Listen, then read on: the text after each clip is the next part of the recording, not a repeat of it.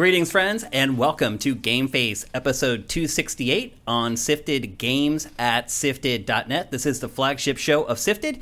We'll be here for the next few hours, whipping you around the world of games, talking about the biggest games and stories from the last week. Alongside me to do that is Matthew Kyle. What's up, Matt?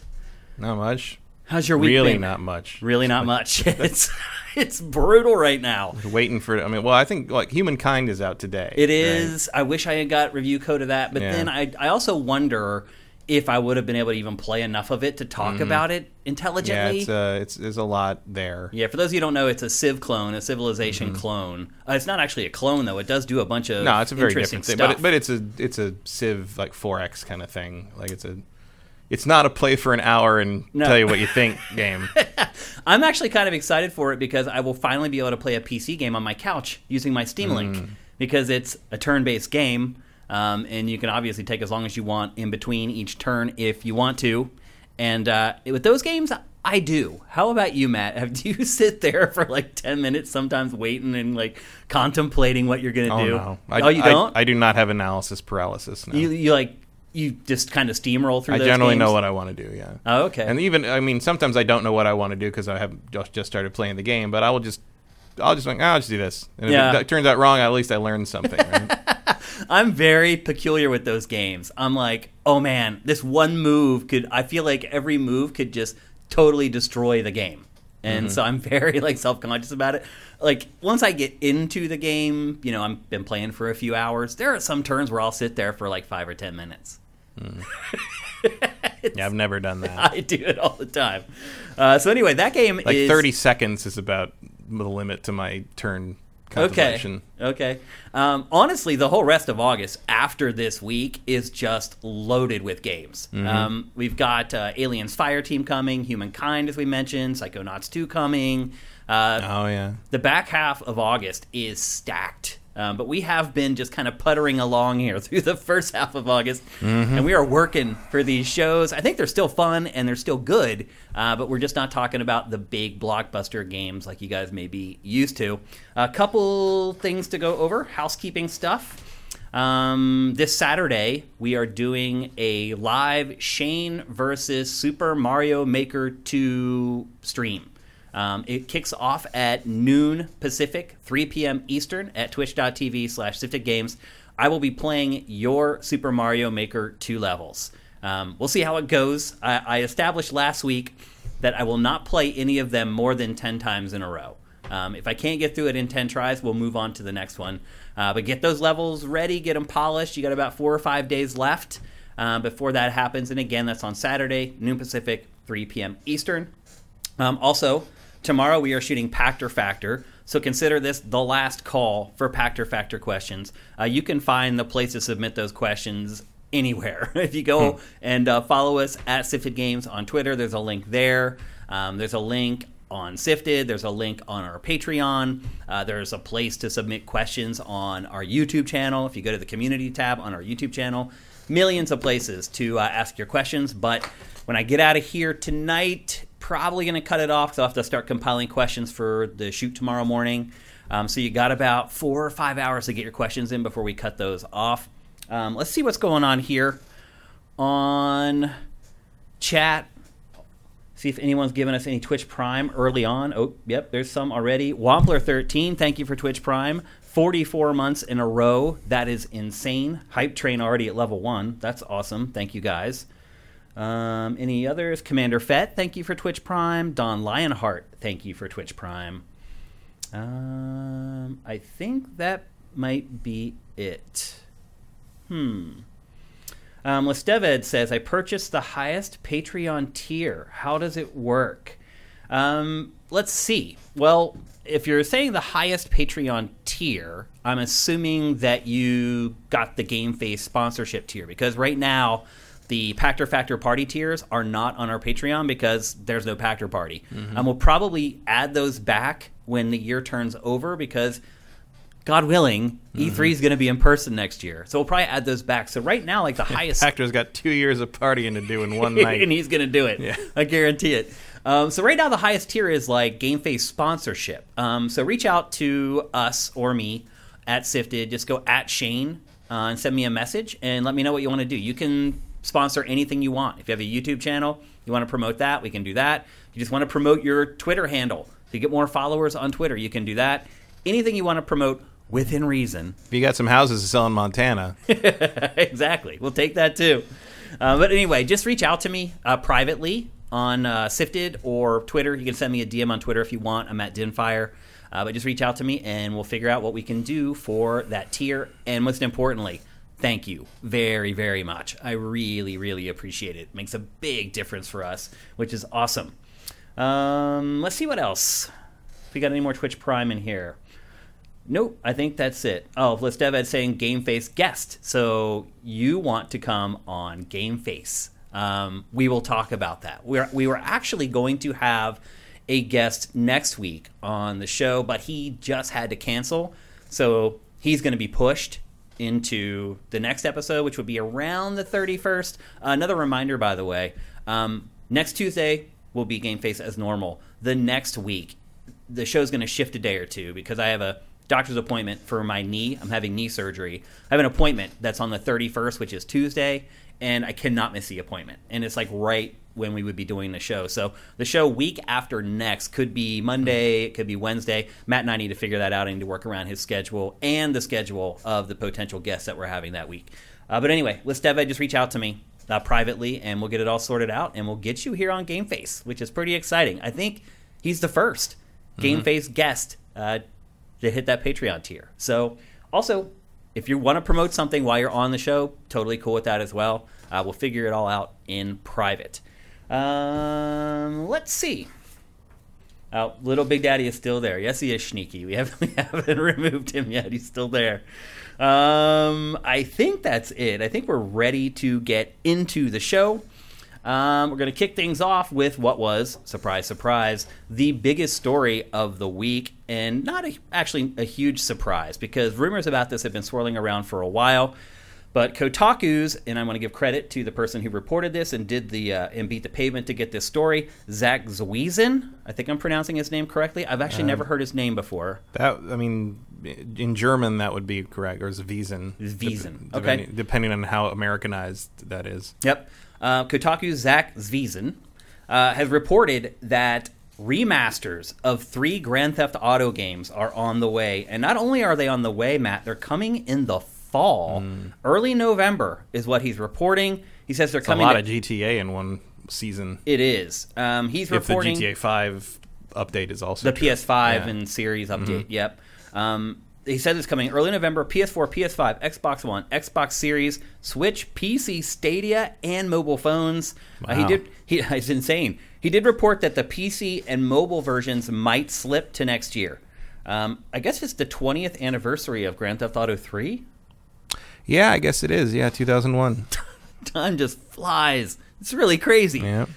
So they are the 3. I remember having to drive down to the Millbrae Mall to get a copy of that from the GameStop because almost nobody got it in. Yeah.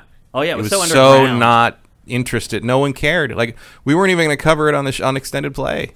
The GameSpot people cared a lot, and I will say this about Jeff Gerstmann and Ryan Davis: they saw what Grand Theft Auto was going to become before a lot of people did. Yeah, I did, but I couldn't convince anyone else on the show that it was. I had to go down and get it, and then I came back and played it in the game lab, and people were coming in all day, and be like, "What is this?" I'm like, "This is the thing." Like I was trying to. I think I saw the article in Game Informer about it. I was like, "Oh, that's going to be special. That's going to be a big deal." Yep. And so it was. I mean, I didn't think it was going to be the big deal it was. Or it was obviously, yeah. But I didn't know it was going to revolutionize what we thought of as video games the way it did. But I knew it was going to be something important. My first impressions of Grand Theft Auto 3 was that I was disgusted by it. Like, I could see it was going to be huge, and I knew that a lot of people were going to like it, but I didn't want it to do well because, and I was wrong, obviously. I was afraid of the direction it was going to send the industry because this game, it wasn't like a half step. It was like just jumping straight over the line and peeing all over it. It just was so different from anything that had come before. It wasn't concerned at all about how it was going to be viewed by parents or the industry at large, which is why it was such a huge hit. It was a rebel video game. Yeah, which is funny because really it's the same tonally and content-wise as the other three they already made. But it's 3D. But now it's in 3D, so you don't have to imagine. So I mean, look, the original. I always thought the idea of GTA was great. But those first 3 games, if you 2 games and 1 expansion, if you want to call the London thing an expansion of the first game, like 1 and 2, I always found them pretty much unplayable mainly because they're top down and you can't see where you're driving. Yeah, so, and I mean the graphics were so crude. Yeah, it was very hard to understand what you're supposed to be doing most of the time. Or what was even really happening. Yeah. When it comes into full polygonal 3D. Suddenly you're like, oh, wait a minute. With presentation and voice acting. Yeah. Because before, a lot of it was like... Right. It was just like text with like... under it. And like... Yeah. Yeah, it had the music, more or less, but like it was more of an idea in search of a presentational format, and they finally found it here. After prototyping it through Body Harvest, which was made by the same team. And don't let anyone tell you that Body Harvest wasn't a dry run for GTA 3, because it absolutely was. Yeah. I mean, the design is all there already. They had built the engine. Yeah, you can go. Rockstar and the Rockstar specific people can go on and on about how the GTA was their thing, but DMA Design figured out how this game was going to work in Body Harvest, which Rockstar had nothing to do with. Well, DMA was Rockstar before they changed their name to Rockstar. Well, Rockstar was its own. People. They became Rockstar North, but right. they were not owned by them. They were a separate development team doing their own stuff, and Body Harvest was one of those own stuffs. Yep. So it was, they were also doing the other GTAs, but they were just being published by Rockstar, and I always thought it was a little distasteful how Rockstar sort of took all the credit for this when it happened, to the point that they tried to sell State of Emergency on the back of this, right, which was by a completely different team. And on the flip side, I just gave credit to Jeff Gerstmann and Ryan Davis for spotting how good how big of a deal GTA 3 was. I should also mention that they were all over that game. And they thought that it was like as good as GTA 3. Like, nope. I think Ryan Davis gave State of Emergency like a 9 or That's something. That's absurd. Yeah. I gave that a 2 out of 5. Yeah. And I believe I was correct. I think you were correct on that one. Well, that was 2 out of 5, right? Yes. Yeah. Like, obviously, they were reviewing on the 10. 2 out of 5 out of 5, yes. Yeah. 2.5 out of 5. 2 out of 5. 2 out of 5, okay. So they saw GTA 3 for what it was, but then State of Emergency for what it was. I mean, a lot of people did, but I will also give credit to Penny Arcade. The only great thing to come out of State of Emergency was the Penny Arcade comic. I don't remember. It was basically like Gabe was excited about it, and Taika was like, "What the hell is this?" And he's like, and he's like 2 hours later, he's like, "Maybe I can just tape the button down or something." And the last panel is him trying to return the game to GameStop. And the guy says, "You just bought this yesterday." And he says, "I'll buy you yesterday." He's like, that doesn't even make any sense. I do remember that comic now. And actually, Adam Sessler and I will do the "I'll buy you yesterday" thing to this day. Like we quote that at each other all the time. That became like a running gag. So I thank State of Emergency for giving me that. Yeah. But beyond that game sucked. Yeah, it did. Yeah, it was really bad. We should have mentioned right off the top the 3 games that are reportedly coming: Grand Theft Auto 3, Grand Theft Auto Vice City, and Grand Theft Auto San Andreas. And they're saying that these are all 3 are coming in one package. So they're not going to be released separately. It's going to be they've like done that before. Trilogy collection. Yeah. They did that on the original Xbox even. Oh, really? I think it was just 3 in Vice City. I don't remember. But I do have a pack of like at least 2 of them at some point, and I think they did do a trilogy pack eventually when they brought. Basically, they started porting the PC versions to the consoles once the consoles were strong enough to do that, and they were definitely improvements because they had full aim. The PC versions obviously put in mouse aim because you could do that, whereas the console versions of 3 and Vice City use that weird auto target, use the shoulder buttons to sort of jump between targets. You couldn't actually aim. Yeah, you had to tap it to cycle. Yeah, which was awful. Yeah. And San Andreas finally fixed that. But like San Andreas fixed a lot. San Andreas is probably still my favorite GTA, like of the whole series. Like, I think that's where they hit the sweet spot, really, and they've never quite gotten back to that. Sneaky is saying it was 3 in Vice City, then San Andreas came to X1, then it was a 3-pack. Yeah, that sounds right. Yep. That makes sense. Some other reporting from Kotaku on this. They said the visuals are going to be a mix of old and new. And they said the best way to consider it is it looks like a heavily modded GTA game, which I don't know how you incorporate old and new. That seems a little weird. That's a hard thing. I mean, probably you'd be using new character meshes, but you might not be completely redoing all the buildings. Maybe you'd retexture everything, but you wouldn't necessarily remodel the whole city. Okay, that would maybe probably be they what I'm revamp the thinking. character models, but not everything else. Yeah, something like that. Anything you'd see close up. Maybe they'd redo some of the messier cars. What about the facial animation for cinematics? Maybe? I don't know. That's a good question. There's a lot of X factors with this. Yeah, I mean, it's not just you can't just like straight port the PC versions anymore. You'd have to really work on these. I mean, ideally, like 3 in Vice City would arguably have to be remade almost completely. Which I do not see that happening. No, I don't. I mean, and there's a lot. I'm interested to see what they would do in terms of like balance and like gameplay design. Because look, the Demolition Man mission in Vice City is still one of the most frustrating things I've ever played in a video game ever. That's the remote control helicopter thing we're trying to drop. But it is the worst thing in the entire series. Like it is just. It has been the whipping boy awful for a while. Like it's like that mission is one of the things when I think about replaying Vice City that I'm just like, no. Because it's like mission 12 or I know, it's early. Like it's like you hit this wall with everyone this thing, has to do it, and you have to finish it. It's a story mission. You can't just it's not leave optional. it. Yep. One thing I will say, at least starting with, I think it was San Andreas, whoever worked at Rockstar that was obsessed with remote control vehicles, who then apparently left or was tied up in a closet and never allowed to design a mission again, thank you. Whoever did that, thank you. Like, it immensely improved the franchise. It's true. Some other information that we got from Kotaku's story, an updated UI makes sense because otherwise it's going to look awful. Yeah. At the very least, they just need to redo it so it's. I'm curious about the music, like relicensing all the music, especially for like too. San Andreas. Yeah. I mean, there's not a ton. I mean, for Vice City and San Andreas, I think 3. The only real licensed music I can think of is that one station that just plays the soundtrack to Scarface, right? Yeah. Over and over. Like that was. But I remember I used that might not be hard to get either. No, I remember I used the "Take It to the Limit" song in the review we did of the PC version on Extended Play, and I had to convince Annalise it was actually from the game, that it was a real song and not just like some weird thing I got out of the song library. Oh, really? She's like, that's a real song that was released by people. I'm like, yeah, like that's. She had never heard the song. She didn't know the soundtrack from Scarface by heart. No, but it was like that "Take It to the Limit," like that thing, and she's like, that's real. Why did you pick that song? I'm like, that's from the game. She's like, really? I'm like. I mean, it's not unrealistic to assume that I would pick something that cheesy, but I do love my weird '80s stuff. But like, she was like, it was kind of like when we did the Twilight Call of Duty like trailer thing, and I basically wrote part of the end of it where they just sort of summarize the events of the final book as like kind of the bookend for the skit.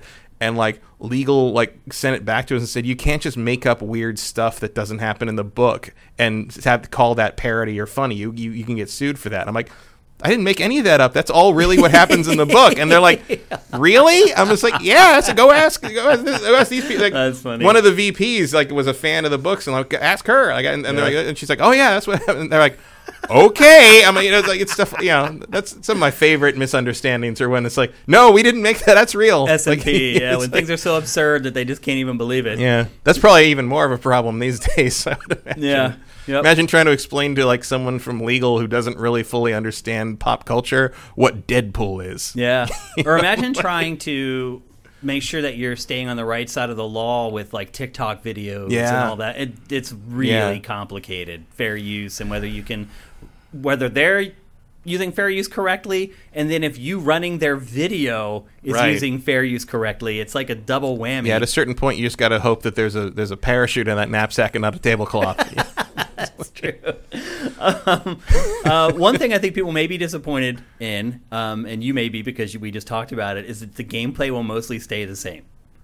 Yeah, for these remasters. Yeah, I will say that I would assume that the game, if you've only played the old console versions of 3 and Vice City, these would be tremendously improved. Yeah, because it wasn't until the PC version came along that you could aim. Right. Yeah. So, like I said, I wonder about the balance and tweaks to the gameplay to maybe make them less insanely frustrating for a modern audience. Yeah, because some of that stuff requires a level of patience, or even just like auto saving. That isn't required of a lot of games, right? Games aren't required of the player. Yeah, anymore. old GTA. If you died and you died and lost money and respawned at the hospital, but if you didn't want to lose that money, if you want to reload the save, you had to reload the last time you saved at one of your hideouts. Yep. Or like if you failed a mission, you got to start the mission completely. Mission checkpoints I think didn't start until San Andreas. Yep. I think people are in for some unpleasant surprises with these games. Infamous San Andreas mission where you got to get the train, you got to get Big Smoke to the train and all that stuff. Like everybody hates that mission too. There's a lot of stuff in there that hasn't aged too well. A lot of people. I've seen people in chat already saying like, I didn't play these games. I didn't play 3, or half of them were like my first one was like Vice City, or a lot of them were like my first one was San Andreas. So. Mm-hmm. Yeah, I think some people are going to be in for a rude awakening with these games. Or like the fact that San Andreas is the first one where you could jump over fences. Kinda. It's very awkward. But there was still a method to vault over something where you couldn't before. Yeah. And it's the first one you could swim and not die when you touched water instantly. Right, yeah. It is funny to think about all these contrivances. Which was extra weird in Vice City because there were boats now. It was like so much of Vice City takes place on boats because it's Miami. Well, it's like when if you touch water, you insta-die. Yeah. Well, it's like if you think back to that era, Matt, like just running over people with a car was enough to like bolster a whole game. Remember Carmageddon? I remember going over to a buddy's house. He's like, look at this game I just got. It's called Carmageddon. You can just run over people. Mm-hmm. And that was like enough to entertain us for an entire night. Just running over people and watching how they flew. People never played Death Race 2000. Exactly. And then Grand Theft Auto 3 comes along. It's like you can do that and you can shoot stuff. It's like they're... I remember when we used to do the thing where once I had to finish the game and had all the stuff and all the hideout where all the weapons would spawn and stuff, like you load up on the weapons, you put in the code that makes all the pedestrians get armed and go crazy and just run out and shoot things with rocket launchers until you died. Like that was see how long you could last. That's what my friends and I would do. Like we'd take turns doing that. I also just realized that we're not going to get copyright strikes because I just ran a trailer for the last story DLC from a Grand Theft Auto game. Rockstar still copyright protects all its trailers. Still. After all this time. Even Nintendo at this point has like given it up. But not Rockstar. Rockstar still protects everything. How dare you use our promotional material to promote our video your games. material. Yeah, it's crazy. The final details on this stuff is that the games are being developed by Rockstar Dundee. Oh. Which is good on you, mate. Which oddly enough is in Scotland, where it all kind of started. Oh, Dundee's, okay. Wasn't DMA in Scotland? DMA as well? was Scotland. Yeah, they so still are. All come full circle. Ruffian, for reference, worked on Crackdown, like 2 and 3, and it also worked on the Master Chief Collection for a bit. Ooh. Don't spread that around too much. Yeah, so the pedigree... At least there's no online play. Right. The pedigree there isn't great. And then the final note was that if these remasters do well, the same studio, Ruffian, or Rockstar Dundee, will then work on a remake of the first Red Dead. Oh, Godspeed, folks. Yeah. That thing is... I would not. Even the people who made Red Dead 1 don't know why it works. Well, that's probably why they're shoveling it onto somebody else. They're like, "Here's it's your problem now." Like, yeah, it is. That thing is apparent. I mean, by the admission of the people who made it, when we talked to them a bit at the DICE Awards, that game's code is held together with duct tape and string. Like it barely got made and functioned, and that's why there was no PC version, because that team got dissolved afterwards and no one understood the code well enough to go in. It would have been a huge undertaking to rip the whole thing apart and put it back together for PC, and so they just never did it. I still remember the first day that we got that game, and I was astonished at what a disaster it was. Mm-hmm. I mean, it was one of the buggiest AAA games that I had experienced in like a really long time. And they never really cleaned it up. No, it like functions well enough, and I still like it. You can finish the game. I've played it twice. Second time when they made it backwards compatible on Xbox One, and it's gorgeous. Like it still looks good, and it plays better. It plays better on Xbox One. But yeah, it could use a new coat of paint. I would not want to work on that project. No, I Like No I thanks. wouldn't even intend to play that again probably, but I would still buy that in support of that ridiculous ambition. Just because you knew the just work because I that knew they what had they to had do. to go through to do that, I will buy that game, no question, just to support whatever team has to make that. Yeah. Rockstar Dundee, whoever it is. Will you play these games again, Matt, with these remasters? I will probably play San Andreas. Yeah, I like San Andreas a lot. I do too. Yeah. I like the setting and the tone of Vice City and the music of Vice City. Same. Oh yeah, same. But Vice playing City, it, Vice City. I gave Vice City a 4 out of 5 at the time, and I was you were roasted a rebel. for it. Yeah. But I maintain that game is not all that great in terms, especially. I mean, GTA 3 was a 5 out of 5 because of what It's it so did. groundbreaking. Yeah. But GTA Vice City was just a reskin. And they didn't fix any of the things I had problems with in GTA 5 and could overlook because of the revolutionary qualities GTA 3, of you mean. GTA 3, the revolutionary quality of GTA 3. But, like, you could have made the aiming a little better, and they didn't. Yeah. And it's just, all the little things. And San Andreas finally gave us the quality of life improvements that should have been in Vice City, but we're not. And it was gigantic, and it covered like all of California, and it was about West Coast gangster rap stuff, which is stuff that was big when I was in high school. So I had a lot of nostalgia, and it was about my time. It was certainly wasn't how I grew up. I didn't grow up like CJ, obviously, but it was like it captured that moment, that moment in kind of pop cultural and cultural NWA time, and all that stuff. Yeah, it was great. Like driving along through Los Santos, rolling down the street, smoking Indo, Indo, sipping on gin and juice. Like it's all in there. It was the video game. Yeah, absolutely. And going off the jumps to Welcome to the Jungle and all that, absolutely. And then just when you got tired of Los Santos, you end up in San Francisco and you go to Las Vegas. I mean, that game had you got a rocket pack. Think about what they accomplished in a short period of time. And now think about how long it takes Rockstar to accomplish anything. Yeah. What happened? I mean, know. games became more complicated to make, sure. but it's also like, dang, dude. I remember when 5 came out, and I'm just like, well, they'll probably, I kind of expected, I think we expected remain a platform. It's like, and even if it was just GTA Online, I'm like, well, obviously they'll probably add like San Fierro later. Right. And whatever the hell they call, was it Las Venturas? Is that Vegas? Yep. I figured they'd add that. I figured they'd expand the map and stuff, because obviously GTA Online took off, and that was it. That was all they needed. Yeah. I would love to see San Fierro again in modern absolutely. day. Yep. But I'll go back to San Andreas, no problem. There's a lot of stuff that's fun in that. Messing with CJ, making him big and muscular, and making him eat too much, and all that. I could never create just a sheer character amount of that I was happy with customization. in that game, though. It was hard. It's crazy to think, though. They had like a system where if you ate too much, your character model got bigger. Yeah, and I did. I used to do that. There were achievements for it, so I did. I put CJ through a lot of body horror just to get some achievements on the Xbox versions, as I recall. It is kind of funny how stuff like that. Maybe I was just doing that to be a dick, and then it disappears forever in some cases and never comes back. Yeah, and in the end, CJ ended up very muscular and thin. Because at a certain point, you got to play the game. You got to run, and you stop stopping into the burger joint every once in a while, and he gets super skinny. Yeah, my dude was like a rail by the end of the game. Yeah, that's how it works. Matt, what if anything does this say about GTA 6? Not anytime soon. Yeah, I mean, we knew that. Yeah, I've been saying we'll be lucky to get GTA 6 this gen. It's crazy. I mean, we'll be playing GTA 6 somewhere around the same time we're playing Elder Scrolls 6. I mean, it may be after that. Who knows? Could be. And the thing is, they can do that. Yeah, it doesn't matter because people keep playing GTA Online. They're about to make boatloads of cash all over again because of these GTA remasters 5 and these remasters, and then them moving to PS5 and Xbox. I'm sure Series. the GTA 5 will be bigger, but and then maybe next year we'll get GTA 4.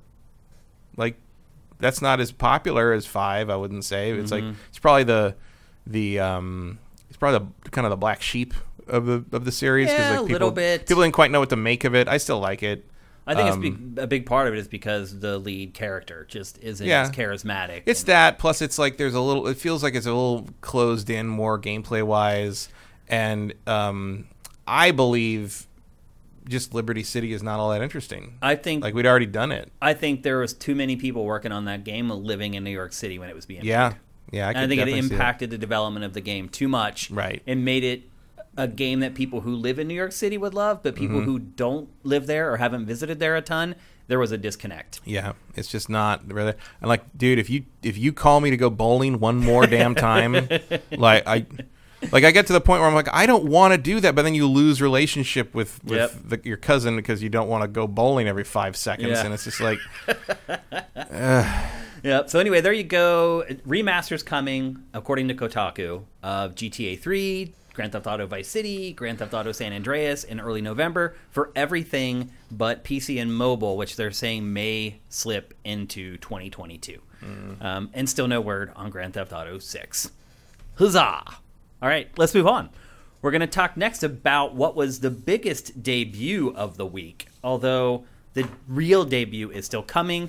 That is Call of Duty Vanguard. Another, Matt, there are so few surprises left in games anymore. So stories about this broke like a week and a half ago that there was going to be a big reveal for it on the 19th. And then as the days went on, more and more leaks started happening, more and more details started to emerge until yesterday. I think it was yesterday. Finally, Activision released the debut teaser trailer for the game. It is set in World War II. It is being made by, or led by, no one really makes Call of Duty anymore. It's like a team effort. But it is being led by Sledgehammer, which was also the primary developer behind Call of Duty World War II. They're like weird, like a fungus. Like eventually you've just got a thing. Yeah. It all grows together. And yeah. I mean, it's basically the Assassin's Creed model. Yeah, it's a giant machine. But they've been inching towards this for years now with Call of Duty, and they're there. You really can't assign a game to a studio anymore. Used to be, I'd be like, hey, here's Treyarch's Call of Duty, and I like Treyarch's Call of Duties better than the other Call of Duty, and now they're just all blended together. Blended together so much, in fact, Matt, that already rumors have circulated that this game has had trouble in development, and therefore some of the content that was originally intended for Call of Duty Black Ops Cold War is now being cut from Cold War and moved into Vanguard. One of the zombies maps that was supposed to come in Cold War has been moved to this new game. Here's the interesting thing about this, Matt. How they are going to reveal this game. Have you heard about this? No. This is a very strange way to present this. Well, it's a teaser trailer. But the faces are weird.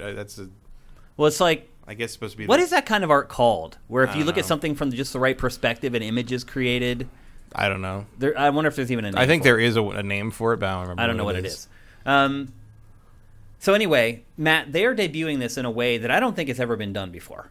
They are revealing this on Thursday, August 19th, so 2 days from now, at 10:30 a.m. Pacific, 1:30 p.m. Eastern, inside Warzone. So it feels a little bit like the Fortnite stuff, but not. Basically what happens is, and I'm not even 100% sure because they've been kind of vague about it, but there's a full reveal inside Warzone on Thursday, as I said. Before that, there's a limited time double XP, double weapon XP, and double battle pass XP event.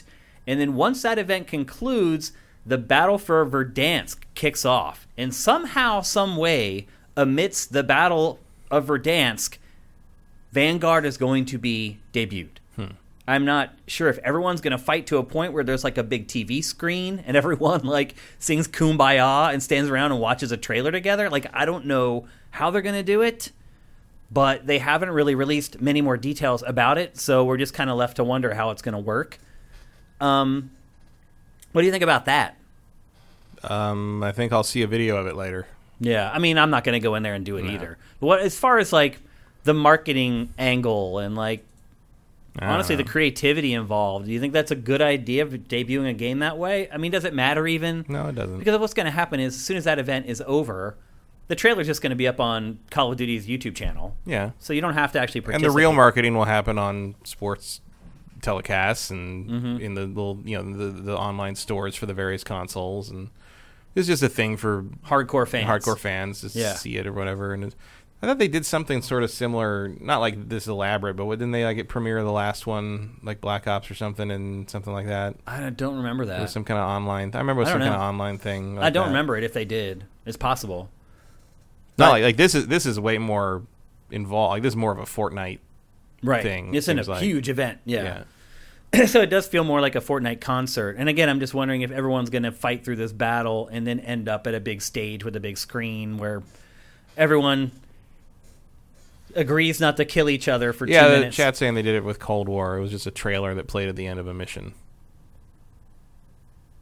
Juan X Solo. I don't know.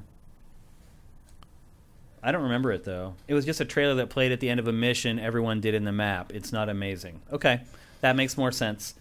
Which is probably also why I didn't hear anything about it.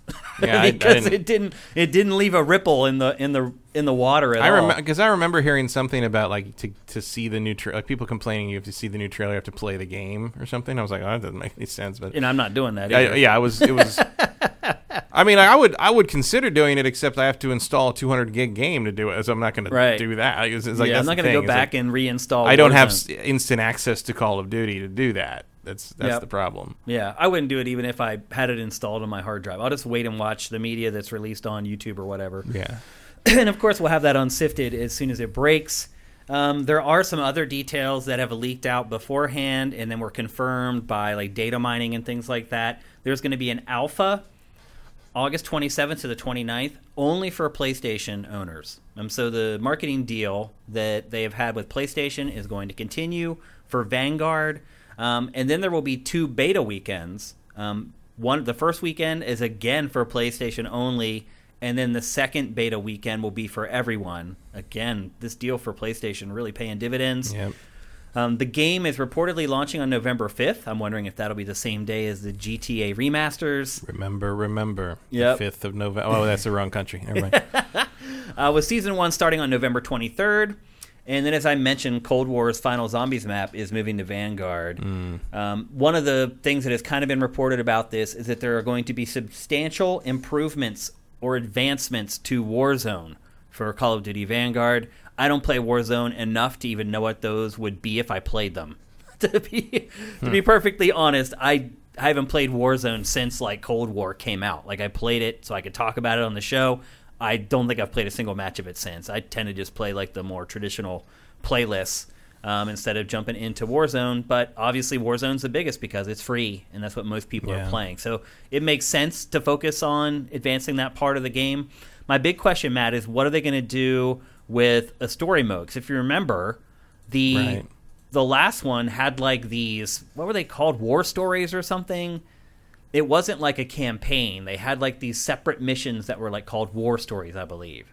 Isn't that right? Was it World War II that way? I thought that was Battlefront. Was it Battlefront? Or Battlefield. Was it? I can't remember World War II very well. I really bounced right off that. Did it have? Was it separate things or like Battlefield did? I thought so. I can't remember. I could be wrong. Maybe they did jump around from one thing to another. I can't remember if it was called that. We haven't heard anything about a campaign in this yet. Obviously, Cold War had a campaign that was pretty darn good.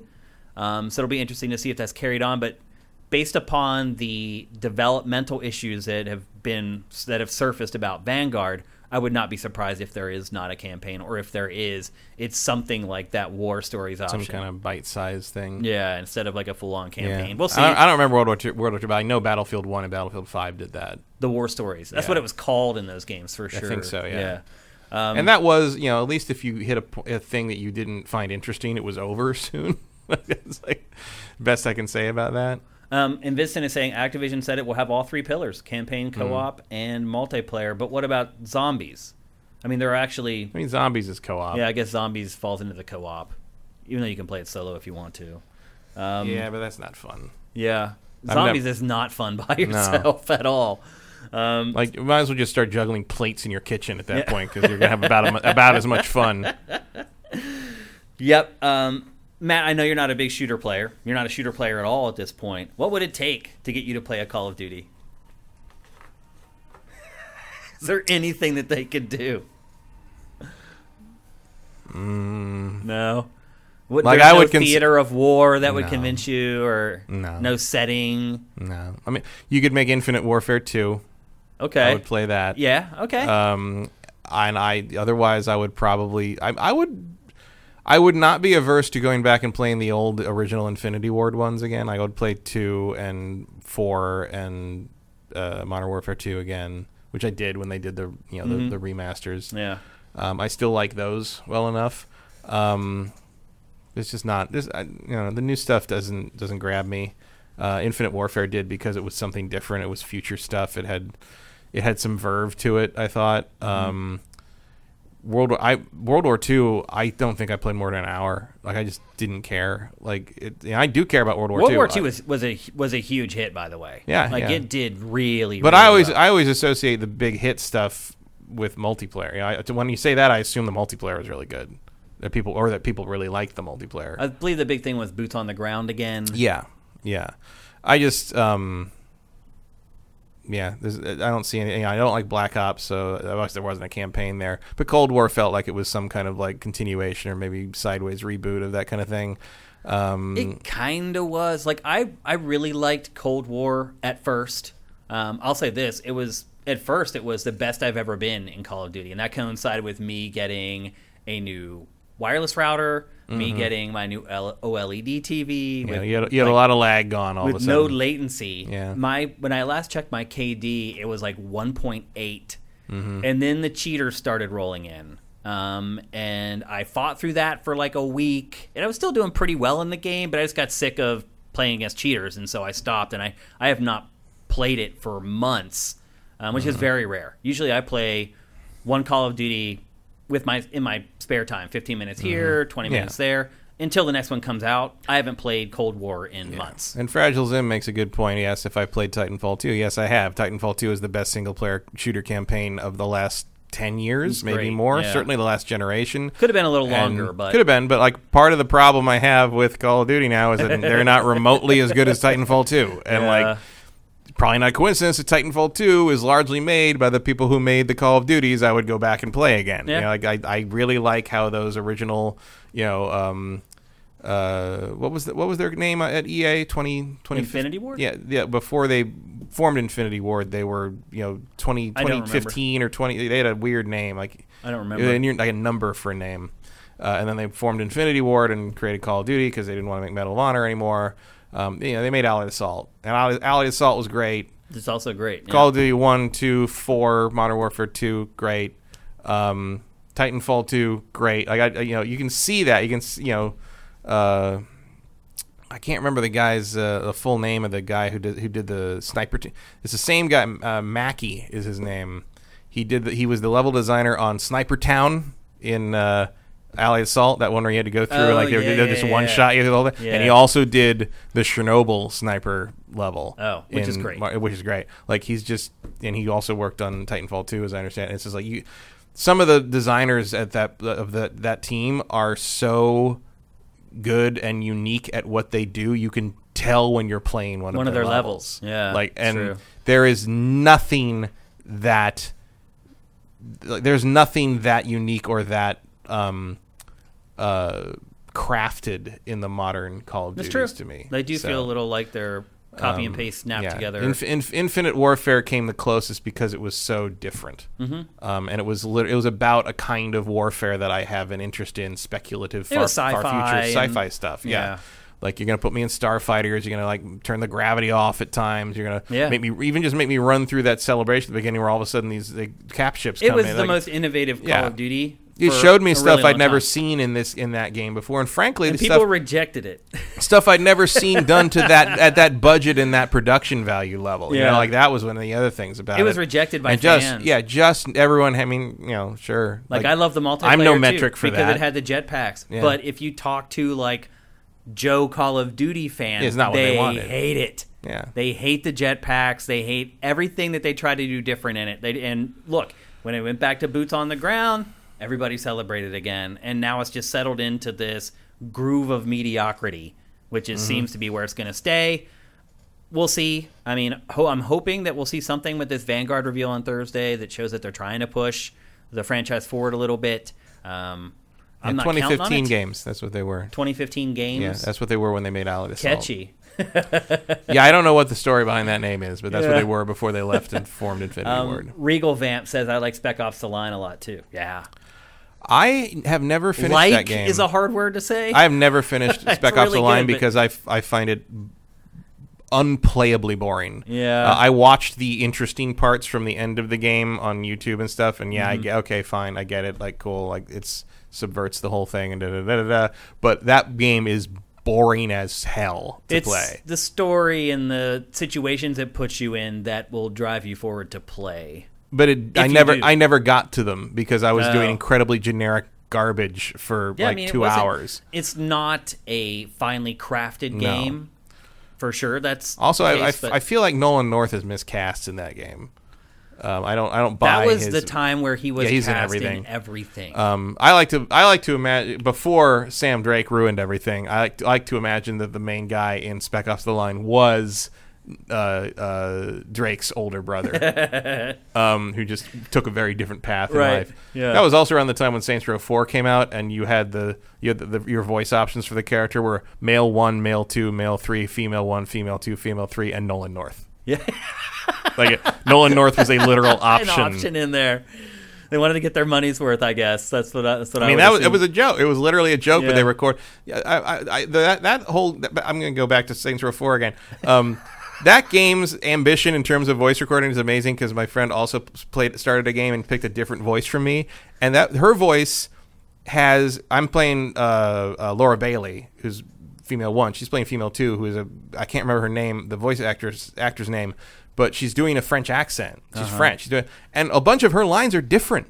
Really? Like there's like French interjections and like the subtitles are wrong because she's saying the same Different sentiment with a different wording. Huh. Like they went above and beyond in terms of the voice recording and voice direction on that game in a way the rest of the game doesn't. It's just whoever was in the voice direction and writing on that game went to town in a way that they were not able to with it because it's mostly a reskin of 3. Yeah. But like I'm impressed by that game all over again. I miss Volition's stuff. Yeah. They do good work. It's funny because a lot of people who maybe followed me back in the GT days, for whatever reason, they've built this stereotype about me that I am like this huge Call of Duty fan. Mm-hmm. So I can always tell people who haven't followed me since I left Game Trailers because they'll like jump into like the comments on YouTube on one of our episodes and be like, Shane's a COD mark or whatever. I'm like, man, you have not listened to my discussions about Call of Duty for a long time if you believe that is the case.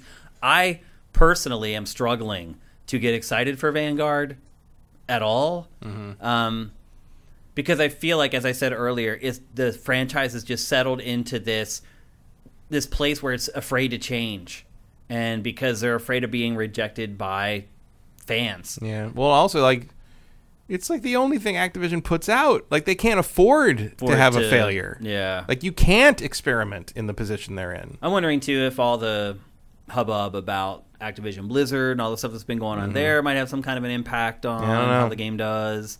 I'm just struggling to generate a lot of excitement for the big reveal on Thursday. I mean, I hope I'm proven wrong. I hope it ends up being something that's amazing. I'm just not 100% sure that that's going to be the case. Sometimes I look back at the last time I cared about Call of Duty, and it's amazing how far time stretches into the past. And it'll be even more amazing if you counted how many units it sold in that amount of time. Because, I mean, Activision, it's the sad part, Matt, is that we always say vote with your money. Well, people did. And so they created an innovative Call of Duty, and it was rejected. So it sucks when you tell people to vote with their money and they vote for the wrong candidate. It's like, I mean, but look, it's not my franchise; it's everyone's franchise. That's what de Tocqueville called the tyranny of the majority. Yeah, it's tough, and especially when people like a bunch of different options. In the end, the thing that wins is generally going to be something most people aren't happy with. Yeah, just because something gets a majority of the votes, if you add up all the minority votes, you might end up with a majority who's unhappy with the outcome. No, it's like if you look and sometimes I wonder if that's the case with Call of Duty, but just everybody's that's what they play, so it's just what they keep doing, you know? Well, it's like I went and looked at the comments on YouTube for this debut teaser trailer for Vanguard, and almost all of them were like, another year, another COD. Yep.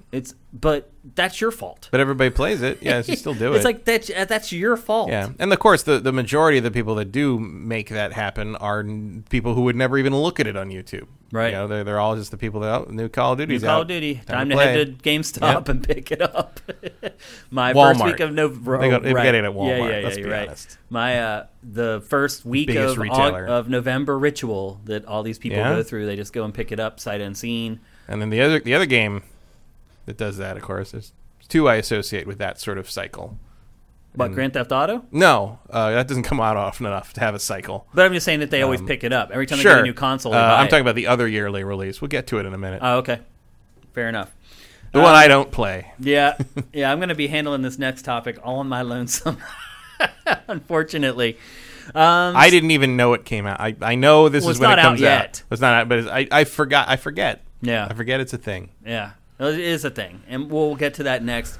But that's all the information we have on Call of Duty Vanguard. As I said, Thursday, let me get you that time again, just to pound it into your head. So if you're interested, Thursday, August 19th at 10:30 a.m. Pacific, 1:30 p.m. Eastern. That's when you can go inside of Call of Duty Warzone and experience the full debut of Vanguard Live. Or you could just be like me and wait until 11:30 or noon Pacific, 3 p.m. Eastern. Yeah, and just see everyone tweet about it and just see or it just that way. Or go to sifted.net and just watch the stuff without having to jump through all the hoops of actually playing in Warzone and dealing with that whole... Mine usually tends to be everyone's tweeting about, was that a video? All right, I guess I'll watch that now. That's how I encounter marketing now, is just Patrick Klepek retweets it and I see it. That's how you see it. Yeah. Yep. So anyway, that's Call of Duty Vanguard, what we know so far. We'll probably circle back to it next week once we have some more details. Also, these alphas and betas are coming before the end of the month. 27th to the 29th is the first alpha on PlayStation. So we'll be playing this in the not-too-distant future, which hopefully is exciting. We'll see. Next up, as Matt was alluding to, a game he has very little interest in. and truth be told, it's the same for most of you. And so it's always weird. Every year I talk about Madden, and I'll say, I'm not going to talk about this very long because I know a lot of you guys aren't interested in it. And then we'll publish the episode, and people will be pissed that I cut the conversation short because they're like, I do care about it. So I'm going to try to go in between this time. We're not going to talk about it for 20 minutes like we do most games. I'm not going to talk about it for 5 to 8 like I have in years prior. My thing on this is, especially after, we don't do it anymore, but for a long time I used to do football Sundays at my friend Lawrence's house, and I had the games on during Sunday, and we would talk about movies and nerd stuff and Star Wars and things like that, and barbecue and doing there's other things. It was a social event. It just football was the excuse kind of thing, and some people really did care, and others of us were just sort of there to see each other. But over the course of that, by osmosis, I did just start to understand how football works better. Yeah. And there were a couple times when I also got to understand. I think I got a glimpse into the sports thing for a second, where during the mainly just for a fleeting moment, just during the playoff stuff, because I enjoyed going there and we had stuff planned and food planned, everything. Every once in a while, I get there at 9:30 in the morning on Sunday. It was exciting that games start at 10 a.m. Yeah, people. It was exciting. It's we got a whole day of this to do. We got a whole day to see this. All these games are going to be on, and we're going to do all these meals we got planned, and we're going to talk all day. It was exciting to as a thing, as an event that was going to be there, and it was all going to be on the TV, and it was all I got it for a second. I still didn't care who won, but I got the draw. Yeah. And there were a couple times the community part of it. Yeah. And there were a couple times when I got I should try Madden. Now that I kind of understand some of how football works, I should try Madden again. And so I'd go and pick up, a beta or demo would be up, or I'd get a cheap copy of the previous years, and I'd try. Nope. Yeah. Still no. Not it. Well, it's funny. My mom is a gigantic Steelers fan, just like me. I mean, my whole family Steelers, and it's just a thing that's just kind of passed down from generation to generation.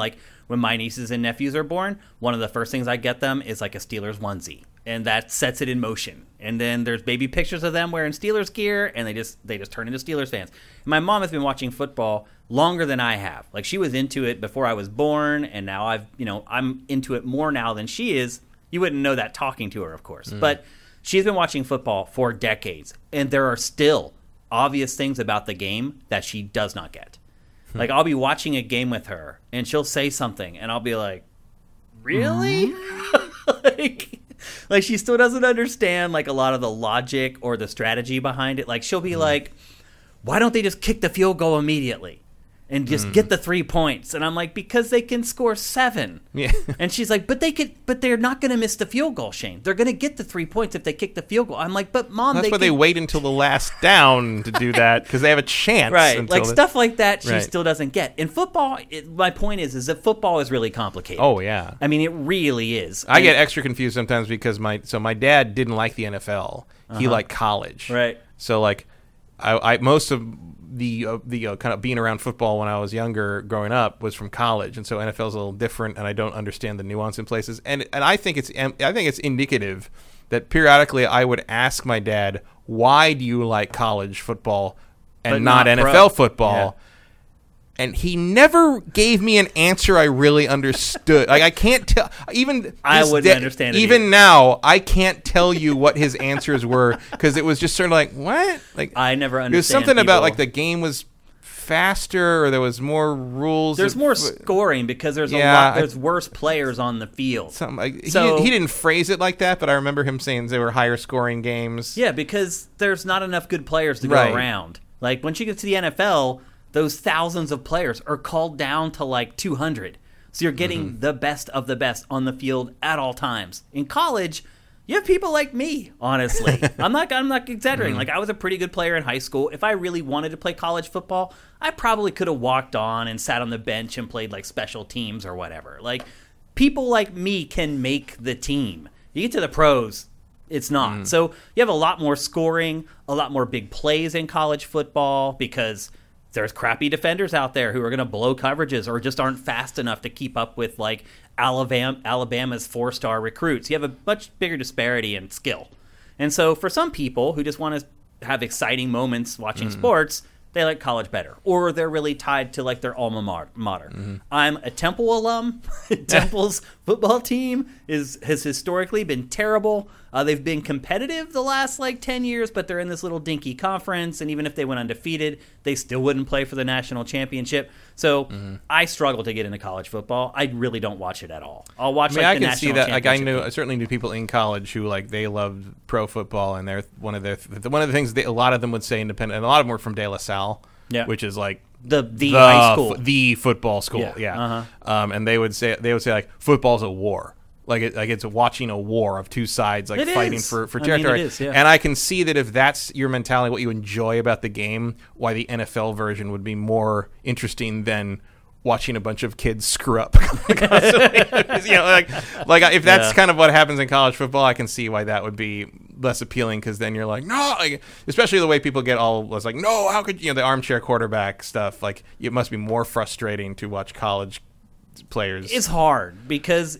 So football, a lot of it is tension. It's coming down to this play. Can the defense stop them?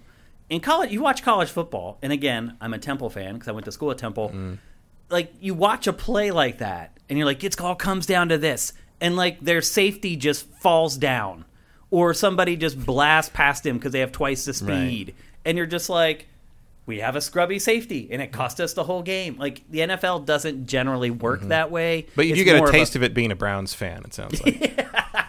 Even I know that. You do. I like that, Matt. That's the Steelers' like arch rival, by the way. So I like. Was it Time Zinni says?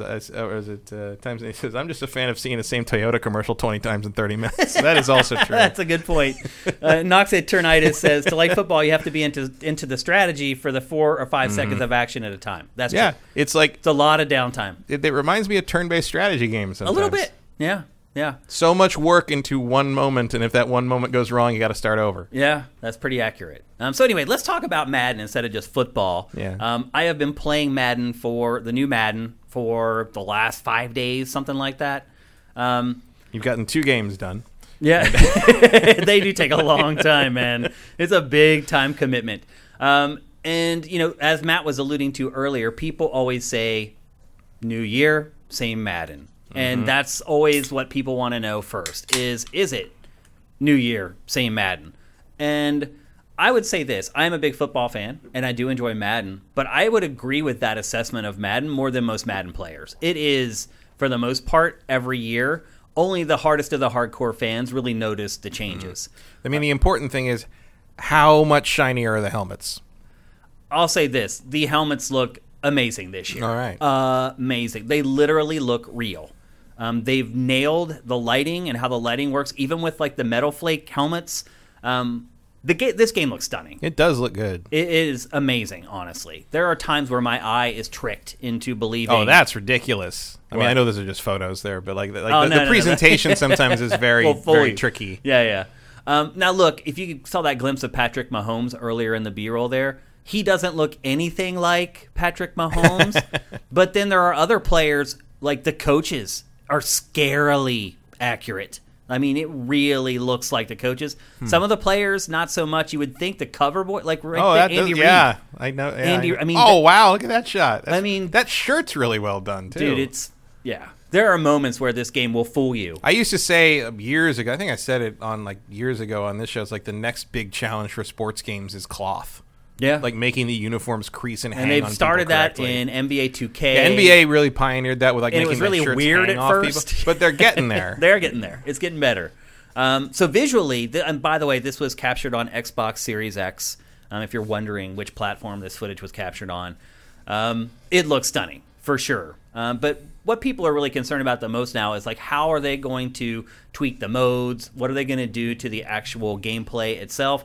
And I will say this: as far as Madden games go, this one is pretty high up on the scale as far as improvements and changes. The biggest change is to the mode that most people play, and for whatever, well, I know why. They haven't worked on it very much. It's because they want Ultimate Team to drive tons of revenue. But franchise mode is the mode that most players play, and most people care about the most. They had not touched franchise mode, I'm not exaggerating, Matt, since the generation before last. Because when Ultimate Team became this money thing for EA... Like PS3? Yeah. Mm-hmm. So the money thing with Ultimate Team, once that took over, all the improvements year after year were to Ultimate Team. This year, Ultimate Team basically went untouched, which is crazy and hard to believe because it is still the moneymaker for EA for the most part. But this year, all the changes were made to franchise, but they still aren't all that deep. So you can still play franchise as either the owner, the coach, or the player. One of the big changes is that you have control, a lot more control over the coaches and the coaching, all the way down to like the personnel people who you never even hear about, even if you're a hardcore football fan. The coaches now have skill trees. So as you play through the game and you earn points, you can now apply those to the coaches. So, like the Steelers just drafted a running back in the first round named Najee Harris. Their offensive line is terrible. They just completely revamped it. So they have this new running back who's amazing, but their O-line sucks. So, from my perspective, what I ended up doing was I took a lot of those points and I spent them on the offensive line coach, and then I specifically chose to have him teach the lineman how to pull block. Do you know what that is? No. So that's instead of just like blocking the person in front of you, you actually ignore that person and run around the end and start running in front of the running back and block whoever you can. And since Najee is fast, he's an outside runner, I decided to put my points into my coach, teaching my line how to do that. Now, I haven't got far enough to where I'm like seeing a difference in it, but it's a big difference, and it adds definitely some granularity to how you can upgrade your team. It's not just about your player now. It's also about the people who are actually helping to improve your players, which is a neat addition, but again, something that only really the hardcore players are going to notice. Training has been simplified, which is good, because training has always been boring as crap, and most people skipped it. I think EA figured that out, and so it's a lot more simple now. And then here's the caveat. Those are the additions to franchise that are in the game now. EA has promised a bunch of them to come as updates and DLC later, which I'm not 100% convinced that that's going to be the case or that that's actually going to happen. But the good news is they have finally upgraded franchise mode. It still has all the other cool stuff where you can do online leagues with literally the whole league filled out with real human players. And there's already thousands and thousands of leagues that have been created. Because this is on Game Pass, by the way. You can play this on Game Pass right now. It's not even out yet, and you can play it. I think it's on a 10-hour timer, but I think EA may have just eliminated that because people were having problems with it. So if you have Game Pass, you can go play this right now if you want to. And then to go down through some of the other modes, the story mode returns, called Face of the Franchise. It's still absurdly stupid. The big change to that is that now you can be a linebacker, whereas before you could only be kind of like offensive positions. I'm always the quarterback in that mode. I don't know why, because the quarterback touches the ball every play. And in these modes, like, you only play from your perspective, and so I don't want to play running back or wide receiver and just run a route and have no one throw me the ball. So I always play quarterback in this. At least at linebacker, you're actually in on every defensive play, so maybe there is an appeal for that. But the story is just awful. It's the typical, you're fresh out of college, you get drafted, and then you're on the team, and then you want to become the starter.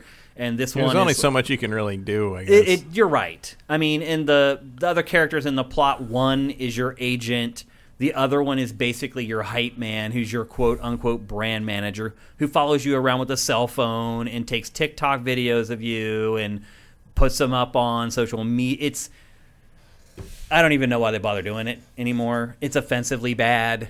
I mean, it's certainly fallen a long way from like the ambition of the first one they did with Mahershala Ali. It never went any further. No. And in fact, it regressed from that. Since they really put real effort into it that first time, and since then, I think they figured out that people were just like, this is dumb, and so they're like, well, then why are we spending a ton of time on it? I mean, I felt like that was sort of an attempt to get people like me in on it, like who wanted the drama, because I'll watch a sports movie. Yeah. Like the drama of the conflict of sports is not lost on me. I just don't want to watch it in real time. Right. Yep. And it's bad. The story's really bad. And there are moments, it is like an RPG, so it's like you play out your week, and then you have a meeting with your coach. He tells you, okay, well, you need to work on this and that. You make decisions in those conversations. Some of those decisions immediately boost, like, your player's abilities. Like, he'd be like, I need you to focus on blocking or whatever. And you block. Before you even block, you get, like, a stat bonus just from the conversation. He's like, well, you said you're going to try to block harder. Here's like a higher blocker rating. I don't know. It literally kept my attention for about an hour and a half. And I was like, I'm good. I see where all this is headed, and I've done it a million times. There just weren't enough changes or additions to it to make it interesting, and the story was dumb. The voice acting was bad. The cinematography was bad. It was just in fast motion. It looks like you're doing horrible experiments on this man. Oh yeah. He's like, no, let me go. What are you doing? Yeah. And let's go through all the other modes, because that's the other thing about this game. There are a ton of modes, but Matt, the best way I could describe it, it feels like they designed this game using those like poetry magnets. Yeah. That you get for your refrigerator, where they just give you a bunch of words and then you piece the words together to make this abstract, weird poetry. Like, I feel like they just were like, okay, this is all the stuff that we've got. Let's put it into like some AI algorithm and have it spit out the modes for us. The yard is like this 6 versus 6, basically the closest thing you're going to get to NFL Street. Remember that franchise that existed for a couple years? But it has like all the streets. Yeah, NBA Street. NBA Street. There was a. They never did NHL Street because that didn't make any sense. There was a soccer one, right? Yeah, there was one, I believe. FIFA Street. Yeah, there was. Yeah. Yep. But there are certain conditions in the yard, like you draft players. I'd like to see them try NHL Street. That would be it would be street hockey, basically, with a ball. Just be like, oh, the street's iced up. Let's just go play, let's go play hockey. Oh, no, car. Yeah. But the yard is the closest thing to NFL Street. It's 6v6. You kind of draft players when you start. Like they'll give you a selection of like 6 players, and you choose one until you've picked 6 players. It's generally 3 from offense, 3 from defense. And then there's like special conditions inside the games, like if you play in Florida where it's really hot, the stamina drains quicker on your players. There was like a boss fight. At least they have it labeled as a boss fight with George Kittle, who's a tight end of the 49ers, and he's really good. But if you look in the menus, it says like George Kittle boss fight, and then it's just you play against a team that has George Kittle on their roster. It's not like there's this like gigantic George, which would have been awesome if they created like this 10-foot tall version of George Kittle, and you had like 3 people trying to tackle like this gigantic George Kittle. Like to your point earlier where you're like, there really aren't a lot of options. There are options. Like if you really want to spend the time. If you wanted to make like the JRPG of the NFL. You could do it. You could do that. But you have to dedicate the resources to it. Instead, what Tiburon does with Madden is they're like, okay, this is what we've already got. How can we shuffle this up to make it seem unique? So like the yard, like you have these really obnoxious uniforms, and a big part of it is unlocking new uniform stuff. It's kind of like trying to bring like Fortnite or free-to-play cosmetic-driven games into Madden is basically what it is. It's goofy. It's stupid. Some of the players are like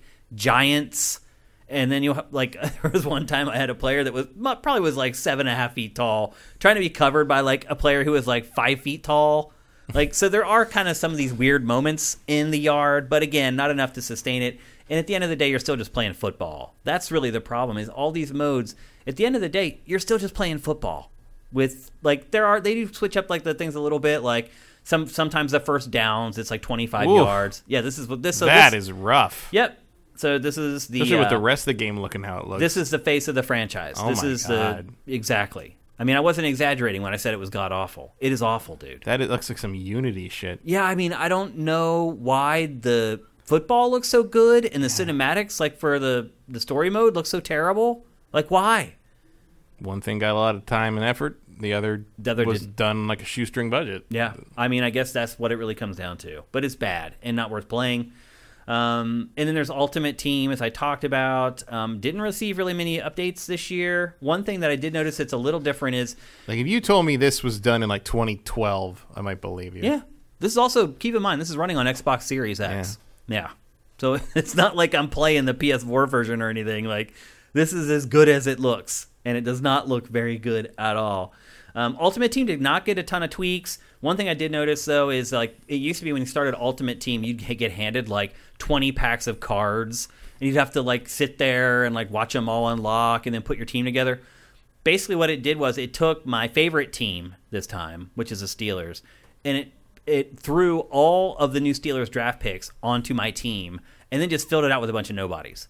And then you start earning packs. So you use that team to start playing through like the first few missions of it, and then you earn packs, and then you start adding like really good NFL players to your team. But it's fine. Like I didn't like that whole like spend. That was your upgrade there, right? Yeah, there you it was. Decided to be better at throwing it with accuracy, and then suddenly I get 20 plus 25. You did something between. Exactly. I was kind of foreshadowing a lot of the B-roll, unfortunately, and now you're seeing a lot of the stuff that I was talking about. But Ultimate Team, it takes too long to get going. You have to play like these stupid. Like the first mission in Ultimate Team is call a play. It's like, really? You think people playing this don't know how to call a play in Madden at this point? And then the simple missions go way too long. Eventually, you get to like where you can start adding big players, and like you can even do that like. At a certain point, they're like, okay, you're in early access. You can unlock either Patrick Mahomes or Tom Brady. And I was like, well, crap. I definitely want Patrick Mahomes on my Ultimate Team. So I went into the menus, and you have like until the day it releases, basically, to go through this. 12 missions to unlock Patrick Mahomes. And I was like, okay, how much does it cost? Which is their whole... Satterfield will not put this stupid outfit on. You're exactly. Yep. So this is the yard, I believe. Yeah, that's judging by what you said about the uniforms, I'm guessing that's what this is. Yeah, so this is B-roll of the yard, which again, it's just all about like the costuming and like what in the world? I know. It's so bizarre. I don't know. People This isn't a real thing, right? No. This is all fabricated by EA. Again, I just think it's like them trying to appeal to some audience that I don't think exists. Maybe the story mode should take place in this world? It would be more interesting. It would be, absolutely. That's actually not a bad suggestion, Matt. Oh yeah, so I was talking about like how they handle like the packs and monetization. If you want to unlock stuff for free in Ultimate Team, it's work. Bottom line. Yeah. If you want to pay for it, just enough work to make you think about buying it. Yeah. They've really got it honed to that perfect algorithm of, and I'll be honest with you, a lot of times I was like, you know what, if I really wanted this, I would just pay for it. Yeah. Because the points that you earn in-game and what they're asking for a pack of cards based upon in-earned points is outrageous. So I can see why it's their big money maker, because the way that they've set the prices for all that stuff, I'd rather pay $1, Matt, than play through this slog of like dumb missions trying to unlock stuff. Life is finite. Yeah. I mean, time is money. Let's be honest. I mean, as you get older, you start to look at things that way a lot more. And I am at that point where my time is definitely money. There's another mode called Superstar KO. It's also a mode where you draft players. You draft 3 defensive players and 3 offensive players. It also has weird rules like 25-yard first downs. And then there's another mode called Champion Series, which is another 6 versus 6 mode with backyard rules. There are a couple tweaks to the actual gameplay that are worthy and noticeable.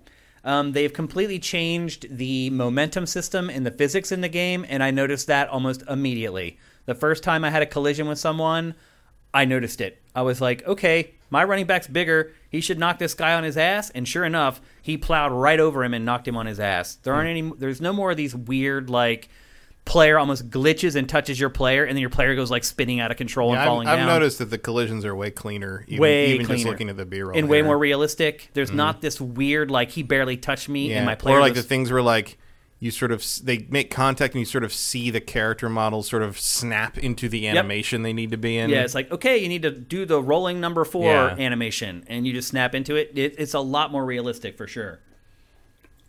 And it really pays dividends in the running game. The running game in this is great, so much so that I had played it for a good while, and I was getting my first deck of cards for Ultimate Team where I had to pick, okay, here's 6 players, pick the one that you want. And there was one really good running back in that pack, Dalvin Cook. And because I had already played the game enough to see that I really enjoyed running with the football, I picked Dalvin Cook as my first player. Like, the running game is so good that it convinced me to spend my first overall pick in my Ultimate Team on a running back instead of a quarterback or a wide receiver. It just feels good. Like, patience is key in running the ball in this game. Like, if you center the ball and you hand it to the running back and you just run straight into the line, you're going to get a yard. If you get handed the ball and you sit and you wait for the blocking to set up and you start watching your guys who are pulling from the left come around the right and find the linebacker and seal it off.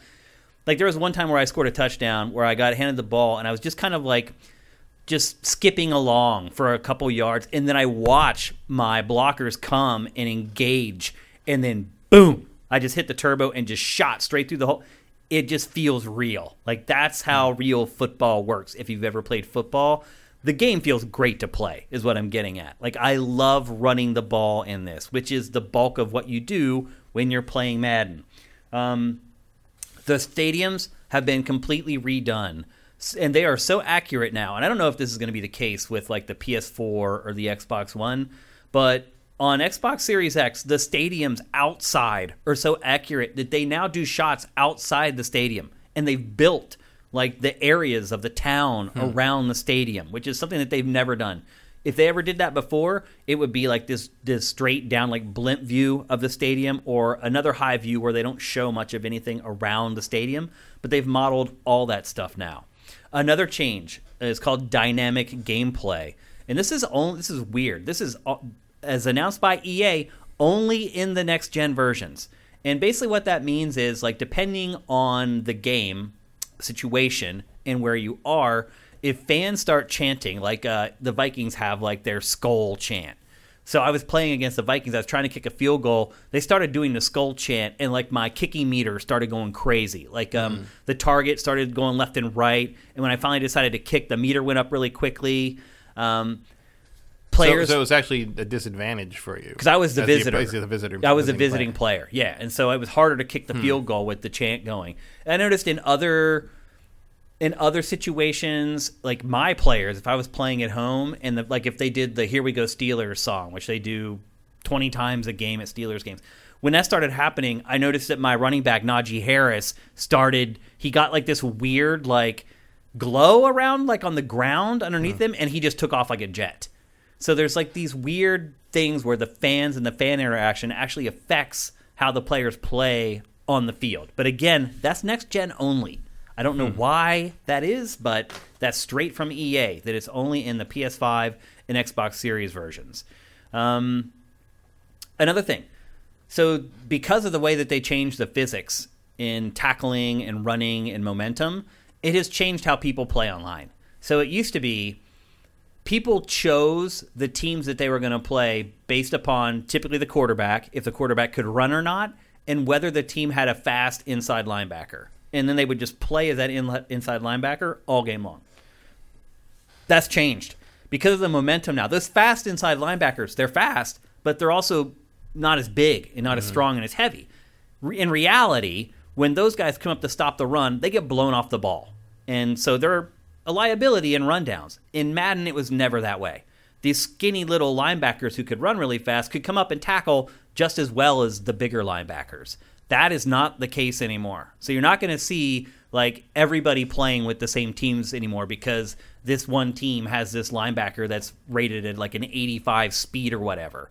And so hopefully that will change things a little bit so that when you're playing online, and I noticed it already, like the people I've been playing against have been playing defensive line, they've been playing cornerback, they've been playing safety, instead of just being that middle linebacker like everyone has been for the last several years in Madden. And then the final thing I would say about the gameplay, one thing that I don't like about it is that there's a stamina meter in the game, Matt. And you know how much I love that. And look, it does make sense in football, and it has been in football games for a long time.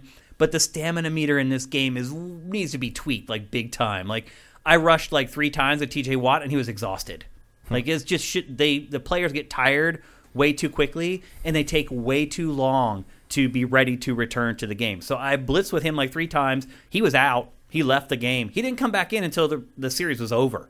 So they need to do some tweaking on that. They're making the players get tired way too quickly. But otherwise, you know, I'm having a really good time with it. If you haven't bought Madden for a while, I think this is a worthy one to purchase. I will say this too, the transition from one generation to the next has been way more seamless this time compared to prior years, where that first year it would just be this totally like chopped down version. And they jumped that hurdle last year, and now they're to the point where just in the second year on these new consoles, it's already pushing the boundaries of what any Madden game has ever had before. So I'm having a lot of fun with it. Again, if you are a Game Pass subscriber, you can get this right now because EA Play is all a part of Game Pass now. And so you're getting like EA's games day and date too, which is pretty freaking awesome. And you can play it now, and everything's available. All the online stuff is there. It's all hooked up. It's all working. I played 5 or 10 online games already. All the modes are there. Now, there are some of the tweaks that I mentioned earlier that are coming to franchise that are going to be DLC later. I do not trust that that's actually going to happen. So I wouldn't hang my hat on the idea that all these other advancements to franchise mode are going to make it. But the ones that are there already are pretty significant if you've been playing franchise for a long time. I still think people who are salty over franchise being neglected for the last, 6 years are probably still going to be salty because there aren't that many drastic changes to it. But at least they're trying to do something with it. And stuff that's meaningful and not just cosmetic. So there you go. That's Madden NFL 22. It's available for pretty much everything but Switch at this point. I don't know if we'll ever see another Madden on Switch. Probably not. Did we ever get a Madden on Switch at all? I don't know. I don't even know if that first year. Of the two of us, you're the only one who would know that. Who would know that? Yeah, I don't believe so. Someone in chat will probably fill me in. But that's Madden 22. It's not out yet. It's going to be out, I think it's the 19th, so or maybe Friday. It's coming out soon. But again, if you have Game Pass, you don't have to pay for it. You can just play it for free. At the very least, maybe get yourself a test run of Game Pass for free to play Madden for a few days if you want to figure out if you want to buy it or not. That's the beauty of Game Pass. You can find deals anywhere where you can get it for 3 months for $1 or whatever. And truth be told, if you did get a 3-month trial of Game Pass, that's probably all you're going to play Madden anyway. By that time, it gets you to the end of the NFL season, and all the big games will be coming out for Q4 at that point. So it'll be interesting to see how all this stuff works. If EA is going to be happy with whatever it's getting paid by Microsoft for so many people to not buy Madden this year because they're getting it for free on Game Pass. Because Madden has actually kind of had a sales resurgence over the last couple years. There was that period during last gen where it was not selling well at all. No. It was selling 3 million or whatever. It has gone to this place now where it's starting to push up towards the 8, 9, 10 million in sales every year. So it'll be interesting to see how EA ultimately looks at that and is does this deal make sense for us if, we lose all the Xbox sales? Because they're gonna. They're basically going to lose all sales on Xbox on Madden for this year. Yep. How do you think that EA is going to react to that? I mean, I would have to assume that Microsoft is paying them more than they would A have lot of made. money, you would think. I don't know. We'll see. But who cares? Enjoy it while it lasts. And You can get Madden for free this year if you're an Xbox owner and you have Game Pass. Yeah. I mean, is that the whole... Really? It's not just a 10-hour trial? Like, the game is going to be... Yeah. Game Pass? Yeah. It's pretty crazy. All right. Yep. So we'll see how EA deals with that. It's maybe a one-and-done type thing. Just if you think about it, too, playing it for the trial, that's still a huge deal. I mean, yeah, it's more than enough for me. Yeah, I mean, most people will probably play that trial and be like, I'm good. Yeah. Yeah. So it'll be interesting to see how it all shakes out. I have been enjoying playing it, though, and I will continue to play it when it's all said and done, when the final release is here, at least for the first month of the NFL season until the shine wears off. Until one of my fantasy teams goes into the toilet and I hate football after the first month or whatever. But anyway, there you go. That's Madden NFL 22. Let's move on. We're going to talk next about indie games.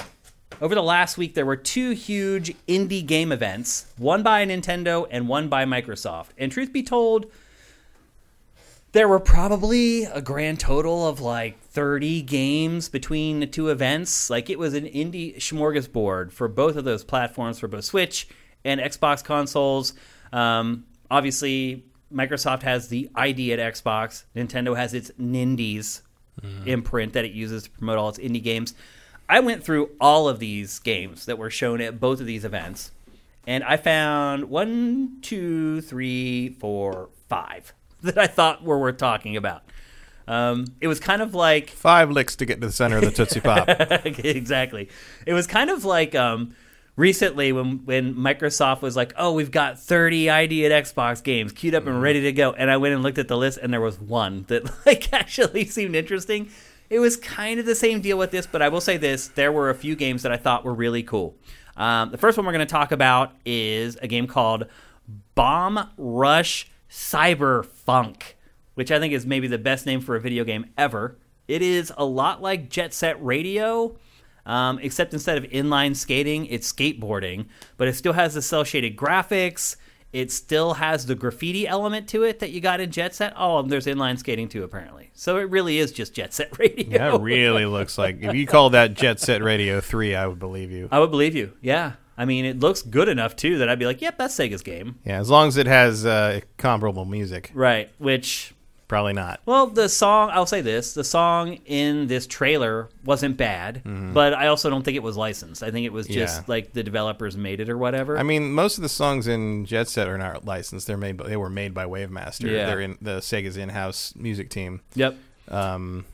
Very hard to replicate that. Yep, but if you have missed Jet Set Radio across the years, and I don't think Sega will ever make another one, do you, Matt? I don't think so. I would love to see them finally bring Future to backwards compatibility, but no, I don't. I mean, you can get Jet Set Radio on Xbox now. That's backwards. The digital version from the 360 is backwards compatible. But no, I don't expect to ever see a new one. Sadly. I don't either. And so if you miss that stuff and you're looking for a facsimile or the closest facsimile, I can't think of another one that's more closely resembles definitely it. Looks about as close as we're going to get. Yep. And then the next game I wanted to talk about is called Far Changing Tides. This is actually the sequel to... Let me see if I can remember the subtitle. Far... I lost it. That's a weird subtitle. No, Far is the name of the game. And then the subtitle is different for the one that was before this. This is a sequel to it. It's kind of just like an exploration game. Lone Sails. That was the name of the first game. Far Lone Sails. And this is Far Changing Tides. It's developed by Okamotive and published by Frontier. It's basically just a sailing journey through an apocalyptic world, which is kind of the same premise that the last game was. But this was one of the games in both of the presentations that looked like it had a lot of resources put towards it, and looked like it had a decent budget, and looks interesting. The other one is atmospheric adventure games, where probably somebody dies that tries to make you cry, as Matt likes to allude to. I mean, I think a lot of people have died, judging by this world. Yeah. So I like the underwater stuff. It looks suitably creepy. Yep. Skeletons of ancient ships. Yep. And those were 2 games that were in the Nintendo Nindies presentation. The last 3 games come from the ID at Xbox. And I'll be honest, the far more interesting games as well. First one we're going to talk about is Lightyear Frontier. It's an open-world farming exploration game with crafting, resource management, and base building. You can play with up to 4 players in online co-op. You can discover and grow alien plants, domesticate alien wildlife, endure the elements to build your new home away from home. It is basically just a life farm management sim set in space for the most part. With mechs. What'd you say? With mechs. With mechs, yeah. Which is really what Stardew Valley is missing. Mechs. Mechs. But this game looked interesting to me. Again, out of dozens and dozens that were shown across the 2 events. The next one, though, Harvest I think... mech. Yeah. The next one, though, I think is the most interesting of them all. It is called The Wandering Village. This is a... I don't even know how to explain it, really. It is like a settlement game and a world-building game, but it takes place on the back of a gigantic creature that is always moving. So it's a survival game set on the back of this gigantic creature in a world where mysterious toxic spores are contaminating the planet. A group of people seeks a shelter on the back of a giant wandering creature. It's like Shadow of the Colossus, but like the you opposite. live there. Yeah. It's your house. Yeah. You become their leader, you build their settlement, and form a symbiotic relationship with the creature to survive together, which is kind of cool. So I don't know if like the settlements that you're building on the creature will also become kind of defenses for the creature. Yeah, probably. Or it'll affect how the creature behaves somehow. Right. Yeah. So, your success is dependent not just upon your settlement, but how the settlement impacts the massive creature that you're building the settlement on. It has sort of an ActRaiser look to it that I like. It's a very creative idea. And again, it'll be another one of those things where the creature dies or the could die, and this tension will hang over your head like the entire time. Because if the creature dies, you die. It's a very unique and interesting concept. And again, to me, and there you see the dead one from before. A little bit of foreshadowing there. But to me, the most creative-looking game of all the ones that were shown across both Nintendo and Microsoft's event. And then the final game I want to show is called Aeon Drive, not to be confused with Ion Flux. Excuse me. This game takes place in Neo Barcelona. It's an action platformer with speedrunning kind of built into the game itself. You can play it by yourself or up to 4 friends. You sprint and dash through the areas of the game. Use your time and space bending abilities to get ahead. It's coming to Xbox Series and Xbox One this fall. No word on a PC version yet. I'm surprised there aren't more games that are custom built for speedrunners, particularly indie games where you have like a low ceiling as far as like risk and investment. You're starting to see it more, but it's not It standard. hasn't become it's not like, standard equipment yet. Yeah, it hasn't become like a thing yet. Like games like this are still notable for it, whereas I think in a few years that may not actually be the case. But yeah, these were kind of the big indie games that I pulled out of those presentations. What does this tell you about kind of the current crop of indie development, Matt, if anything? It's hard to stand out. Yeah. Yeah, I don't know. What about they're starting to run out of unique ideas? I mean, I don't know. Maybe that's the same thing as it's hard to stand out. Somewhat. I mean, I don't know. We've been over that. I don't think unique ideas are as important as quality execution. Yeah, that's true. You said that many times. I don't know what I think about this one. This one looks like it would just annoy me. Yeah. It looks good, but maybe not my thing. Definitely, I would say the Wandering Village was the most interesting of the 5. Yeah, it's a really cool game, but it's also a little disappointing that out of like 30-some games, that was kind of the most creative one. Yeah. I don't know. Vincent's saying what you take from it is that we don't like indies, which is completely false. Yeah, about that's me, completely but, false. You can't play them all, and a lot of the stuff they show off on these things in terms of indies are not interesting to me. Yeah, but a lot of the indies I like the best I discover on my own. Yeah, I'm curious if like Vincent thinks that like we overlooked some of the games that we shouldn't have. Maybe, and like we haven't included them in this discussion. I don't know. That's true. That's true. Game Manual does play them all, but yeah, he does. Yeah, but I don't know what that has to do with us. Because I said that you said you can't play them all. Oh. But he does play them all. He does play them all. That's kind of his mission. Yeah. You overlook a lot. Okay, that's what he's saying. Mm-hmm. It's not our fault. We tend to focus on the mainstream stuff. That's true. Is he talking about GameFace overall in general? Yeah. Oh yeah, I mean, we definitely, because that's what most people care about. Let's be honest. I mean, if we did a whole show that was just nothing about us talking about indie games, no one would show up. Like, we are about to talk about an indie game. We are, and we do. Shadow dropped during the presentation. But we do talk about the big indie games, at least relatively speaking, the big indie games. We don't just blow them off. But I looked through those two events pretty thoroughly, and these were really like the 5 games that caught my eye. Everything else was just like some derivative of something else or a genre that's been done a billion times over. I really don't think that our lack of coverage or our lack of spotting. Yeah, don't get too excited about it, Vincent. You wait and see. What about what? Axiom Verge 2. Yeah, we are. Yeah, but in fact, we're going to talk about it next. But the response to that makes me think like, oh, good, they're finally talking about this great game they overlooked. We'll see about that. In fact, that's a perfect transition to just move right on to talk about Axiom Verge 2. I have not played this game at Rob's all. mentioning Ollie World. Yeah, we've kind of covered that already. And that wasn't new. Like, I should clarify. Did we? Like, what? Remind me what that is. It was mentioned in like a show that we did where we were kind of doing the same thing, rounding up stuff. So had been announced already. It wasn't like one of the games that had been announced, which is, to be fair, and maybe I should have said this before we started the topic, I picked games that were just announced for the first time that weren't known quantities, and those were the best games that I came up with from the list. So there were some other stuff, but it was either a new trailer for a game that we already knew about, or like the third trailer for a game we already knew about, or here's another farming sim that doesn't do anything new. And in all honesty, like most of the Nindy stuff kind of fell into those categories. It was either, like for instance, Axiom Verge 2 was a big part of Nintendo's Nindies thing, and it dropped that day. And so that's probably why Vincent was like, oh, you're slagging it, but blah, blah, blah. It's like, no, that's what most of Nintendo stuff was. It was stuff that we already knew about, with the exception of the 2 games that I mentioned. And so we're not going to cover indie stuff we've already talked about again, just because they got a new trailer in some random event that happened. So anyway, on to Axiom Verge 2. Full disclosure, I have not played it at all. Matt has played it.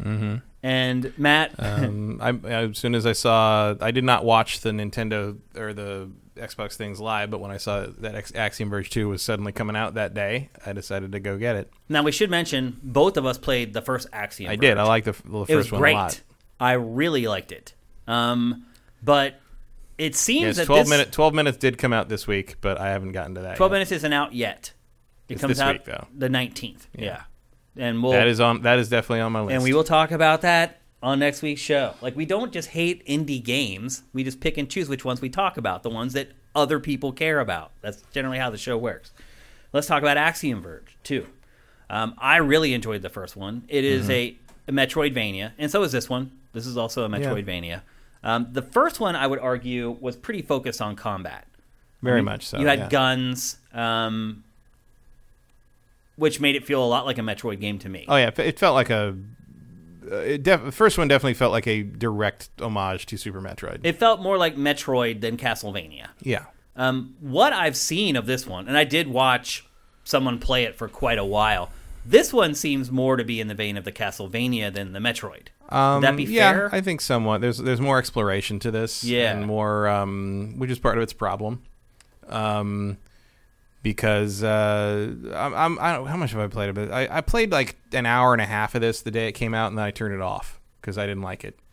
And then when you asked me what I'd played this weekend or this week for the show, I mentioned that I'd played enough of Axiom Verge 2 to know that I don't like Axiom Verge 2 very much. Yeah, and then I decided to play it some more yesterday in case you decided to put it in the show anyway, which you did. Because you told me that, and I was like, I was putting the rundown together. I had been putting the rundown together for 2 days at that point, just scraping for stuff to get into the show.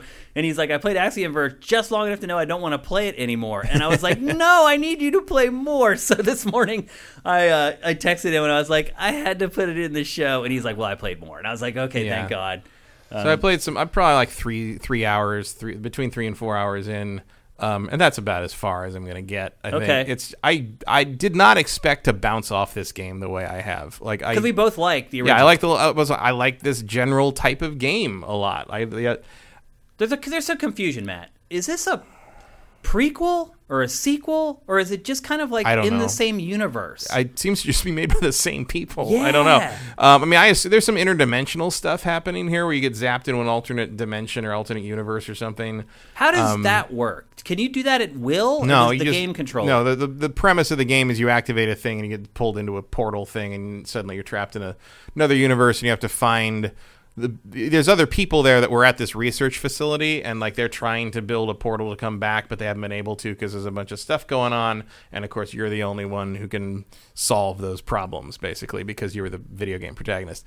And there is more. Like you think it's an elevator, is that, and then suddenly everything goes pixely, and you pop up in a different world. Okay, that looks strikingly like the world you just left, but it's not like it's more than just reskinned, right?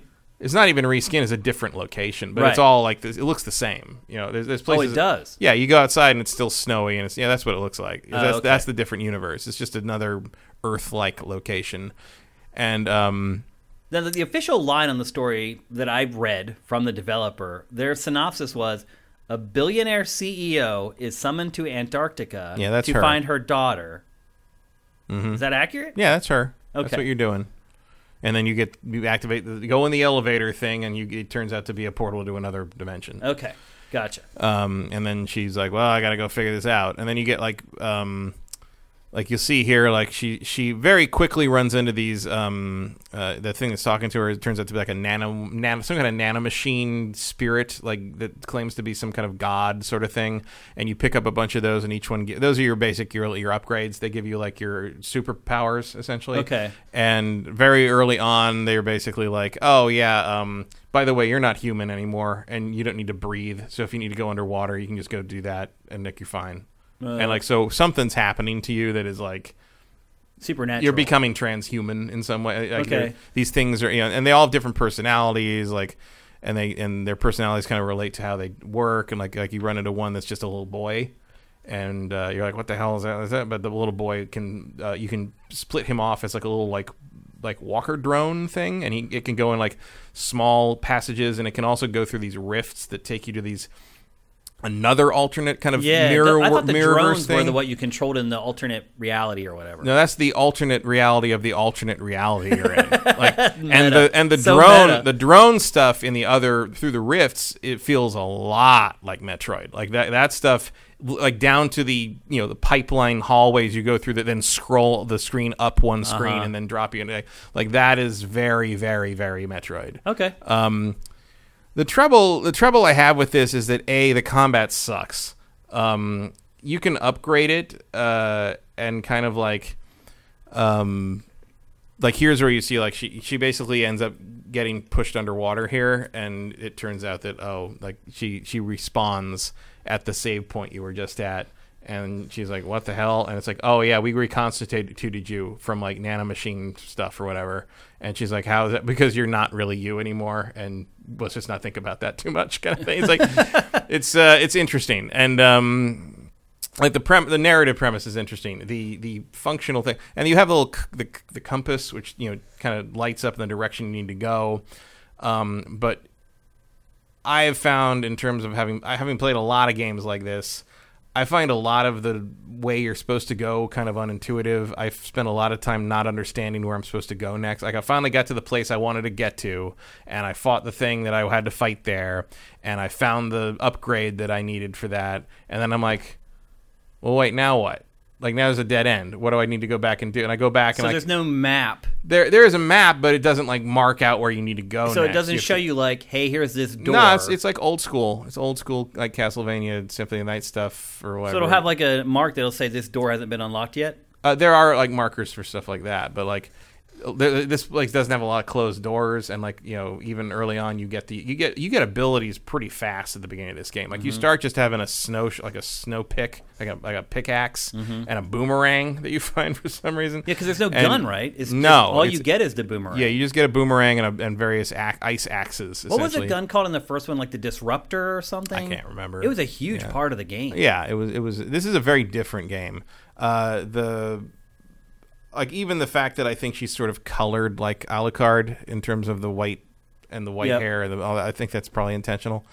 But like the problem I have is because going around and exploring stuff and figuring out where I need to go next, like that's part of these games, right? Yep. But one of the reasons it's not a problem in a lot of games like this, which is like a Castlevania or a Metroid, is that normally I enjoy the movement and the combat.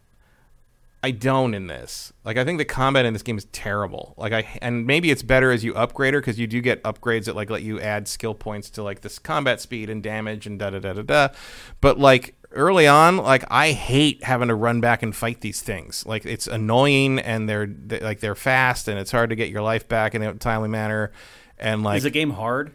It's not super hard by the standards of these games, but it's just more like I get bored and I make mistakes, and that's just what happens. I get hit a lot, and then you just respawn at the save point and try it again. It's fine. It's not like Dark Souls. You're not losing progress or anything. Okay. But like I get tired of it pretty fast. And then like the stuff you find and the upgrades you find. Those things are like the Medusa heads right there. Yeah, I will say I really like the enemy designs, like especially the big ones. Like you fight some bosses and fight some larger things that are really. Are there bosses? I read somewhere that there are no boss fights in this. I mean, I had a boss fight. I mean, it's not an official boss fight, but I fought an enemy half the size of the screen at one point. That's a boss. That counts to me.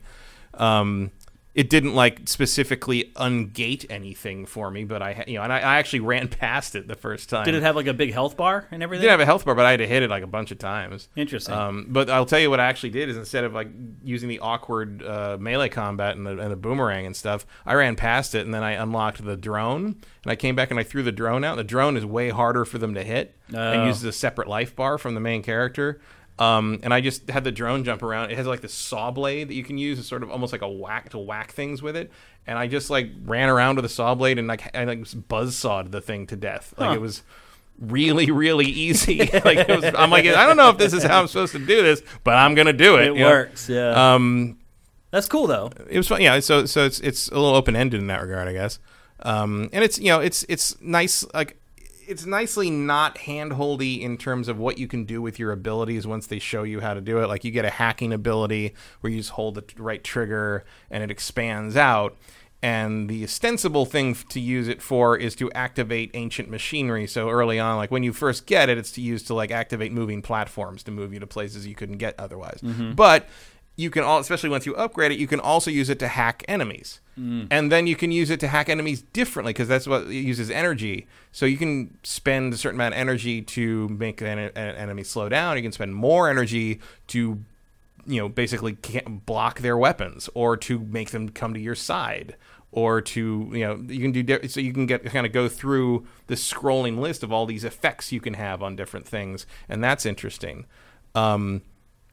The biggest problem is not. It doesn't sound too bad. No, the biggest problem is not that like the concepts are bad. The problem that I have with it is when I have to run back around and do all the backtracking and figure out where I go, I don't enjoy the moment to moment gameplay. So the enemies respawn when you leave an area? They don't respawn aggressively, but they do respawn. Okay. And it's just it's one of those things where it's like you figure out kind of how to deal with them and that, but it's like not satisfying. Like there's something satisfying about hitting that giant wolf every time, or taking out the zombies in a Castlevania game, or like taking out the little bat things that fall from the ceiling in a Metroid game, kind of like that's something I enjoy about that so I don't mind having to run through that room a few times.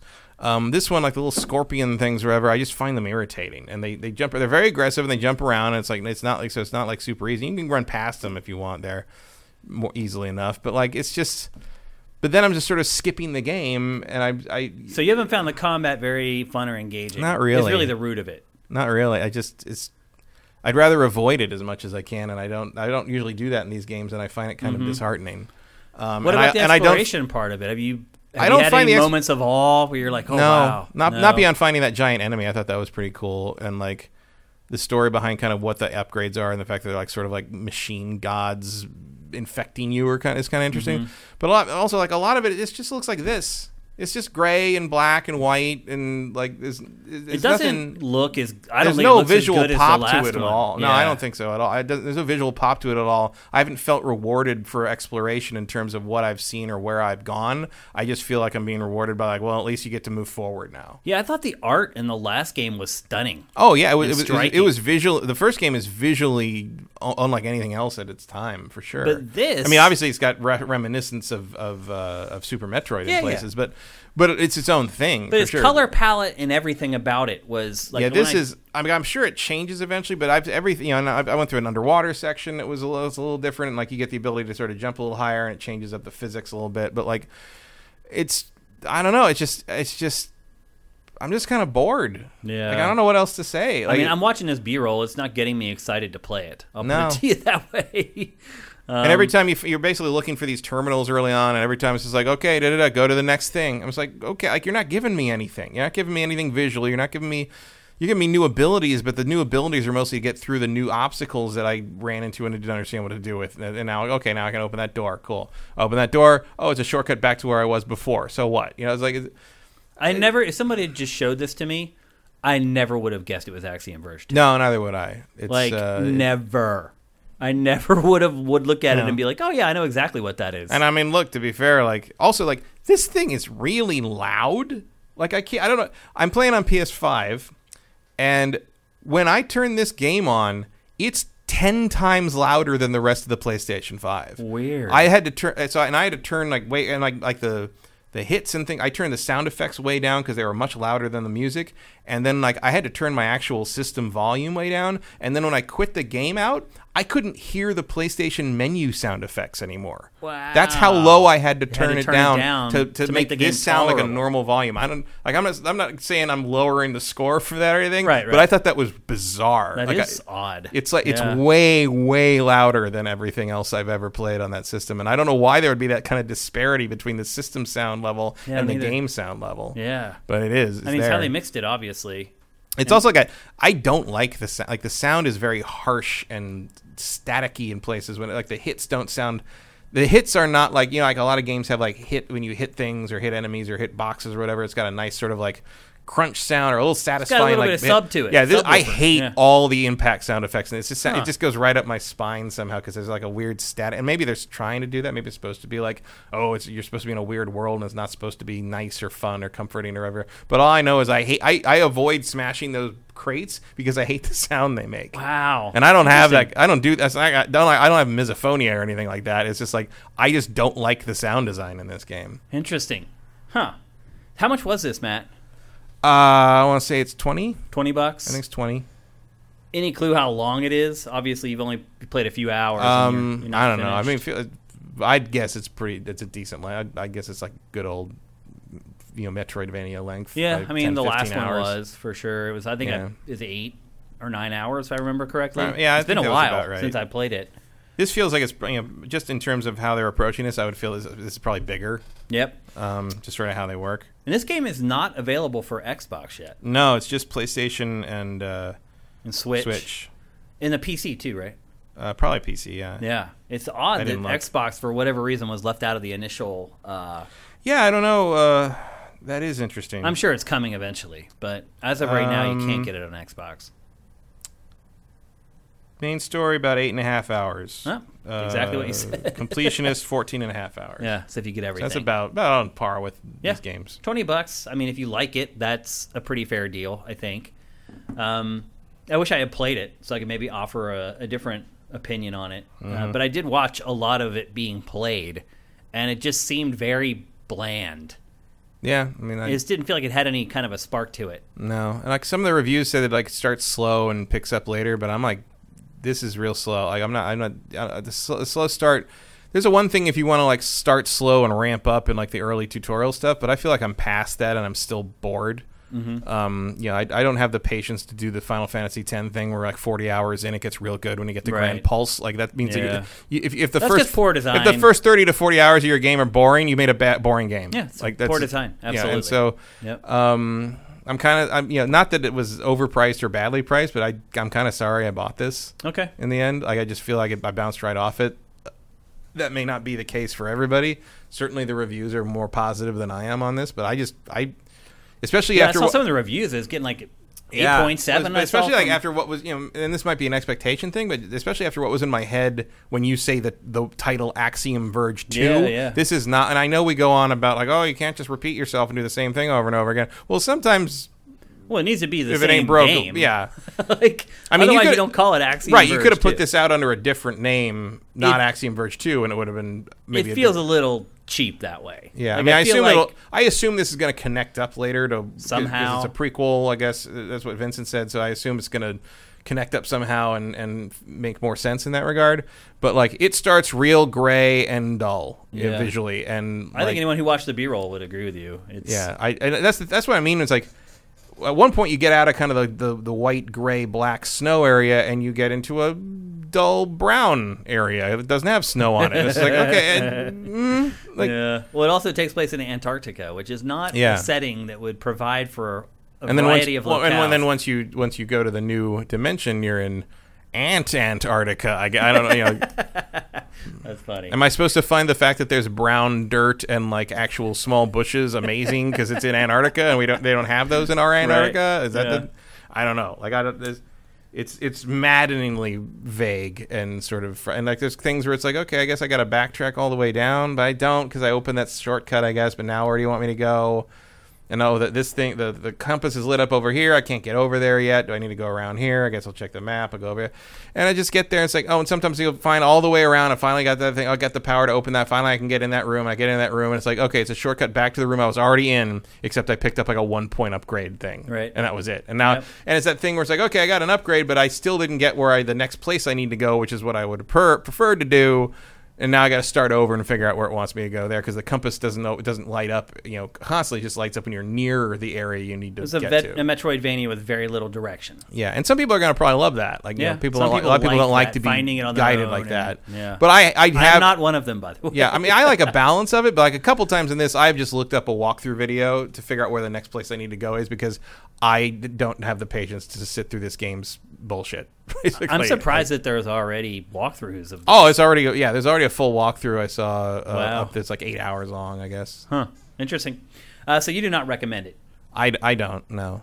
Even if you liked the first Axiom? I really liked the first Axiom Verge. This did not do it for me at all. And maybe I just didn't give it enough time, but I feel like I gave it a few hours. I feel like that's enough. I mean, you played almost half of the game. Yeah, I guess. If it's an 8-hour game, I'm halfway there. Yeah. I was going pretty slow because I got lost a lot, so I'd say it's probably more like a third of the game. Yeah, I wonder too if that finish time is if everyone knows, if the player knows exactly where they're going and they're not like looking for stuff. I mean, the walkthrough video was like 7 hours and something, and I assume the guy playing that or the girl whoever probably played it playing that, I assume you played it at least once to know what you're doing. Right. So yeah. It felt like the length for someone that knows what they're doing enough to make a video out of it. So. Yeah. Okay. So that's Axiom Verge 2, $20, available for pretty much everything but Xbox, which we hardly ever say anymore. Mm-hmm. Usually we're like, and it's free on Game Pass. There's other versions, like I guess like this, like PlayStation 5 full version coming later or whatever, or upgrade coming. I don't know. Yep. So anyway, Matt. I don't even know what that would be. Like, like, what's the difference? I mean, my big disappointment is that it doesn't really look like Axiom Verge 2. It looks like the developer, and it is just like one dude. Like, I'm sure he has people helping him now, but still, like, it's his name that's on the game. That's the studio that works on these games.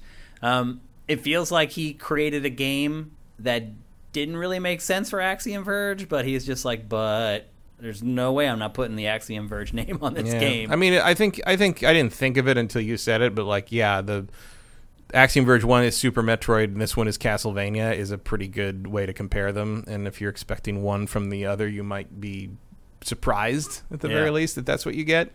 And I really, I do love the Castlevania formula, but I do not like how the melee. I use the boomerang and the drone constantly because I do not want to fight with the ice axe. With the hack and slash. It's just not fun to me. It's too slow. Even when I've upgraded the speed, like I just don't.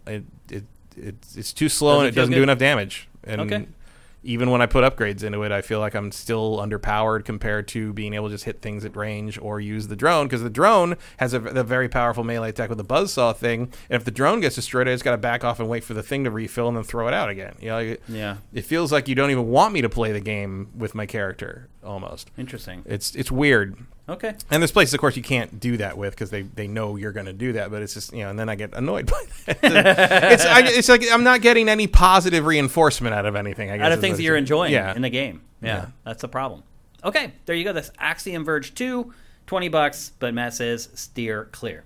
So if you were with us for the beginning of the show, we talked about a trio of Grand Theft Auto remakes, remasters. I guess they're just remasters that are on the way.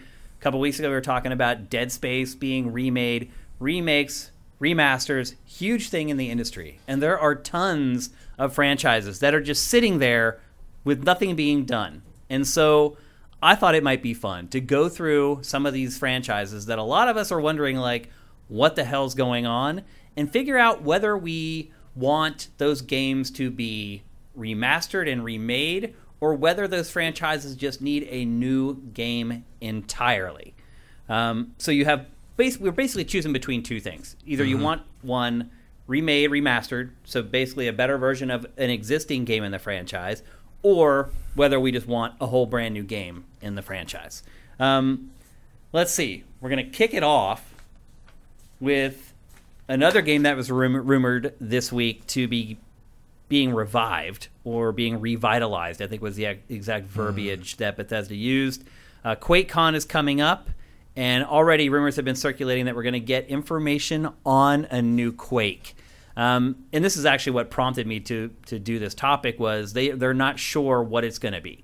The verbiage was revitalized. So that could be a brand new game, or that could be that they're going to take an old Quake and just do a complete rework of it. Matt, what would you say about Quake? Do you think that there should be a new game in the franchise, or do you think that they should just go back to one of the old ones and just repolish it and make it something newer and better? I could not possibly care less. Really? Never a Quake player? No. What about Unreal Tournament? Because they're both in I the kind of the same liked Unreal boat. Tournament. I didn't play it very seriously, but I spent a number of evenings wasting time on Facing Worlds, certainly. The only Quake that I've played the Quakes, but the first one was fine. Second one maybe was a little better because it had the sci-fi elements to it. Quake 3 I didn't play much because it was a kind of deathmatch that I have no interest in and what I'm not any good at. And I don't actually remember what Quake 4 was, so I don't care. I guess I would maybe consider playing a revamped Quake 2 remake of the campaign or something, but Quake's going to be a multiplayer-focused one, just like the last thing they tried to reboot it with. I don't think people even expect a campaign with Quake anymore. I wouldn't think so, no. Who cares? Like, make tribes. At least you'll be happy then. Exactly. I didn't put tribes on this list because I'm the only one who cares about it. But I'll just go on the record right now that for tribes, I would actually prefer a remaster or a remake over a new game. Yeah, because you don't trust them to make that good again. I don't. No. I mean, they've tried. They've tried to Yeah. make tribes like 3 times. They've never been as good as the first game. None of them. So for me, tribes, absolutely remake, remaster the first game. I still believe it would be a smash hit. I still think it was that far ahead of its time, and enough people have not played it or even heard of Tribes. Yeah, tons of people would not even know it was a remake. Right. They'd just be like, wow, there's look at this this shooter thing where I have a jetpack and I can like ski across the maps. Like, for me, Tribes, definitely remake, remaster the first one. Don't even try to make a new one. Next up, Deus Ex. Hasn't been gone all that long, but I don't think there's anything in the cards for this. Would you prefer like a remake or a remaster of the first Deus Ex, or would you prefer that they keep going in this direction that it has been going? I mean, I do like the new ones. I would like the last one. Mankind Divided does pretty much end. Clearly, Mankind Divided was part 2 of 3. Right. Yeah. Or at least they had to divide it up. The original idea had to be cut into like what was presumably going to be 2 games, and they never got to make the second one. So I'd like to see them finish that story. I do like the Adam Jenkins storyline of the sort of micro reboot, I guess they did of it. At the same time, one of my dirty hot takes of gaming is I think the original Deus Ex is kind of a bad game.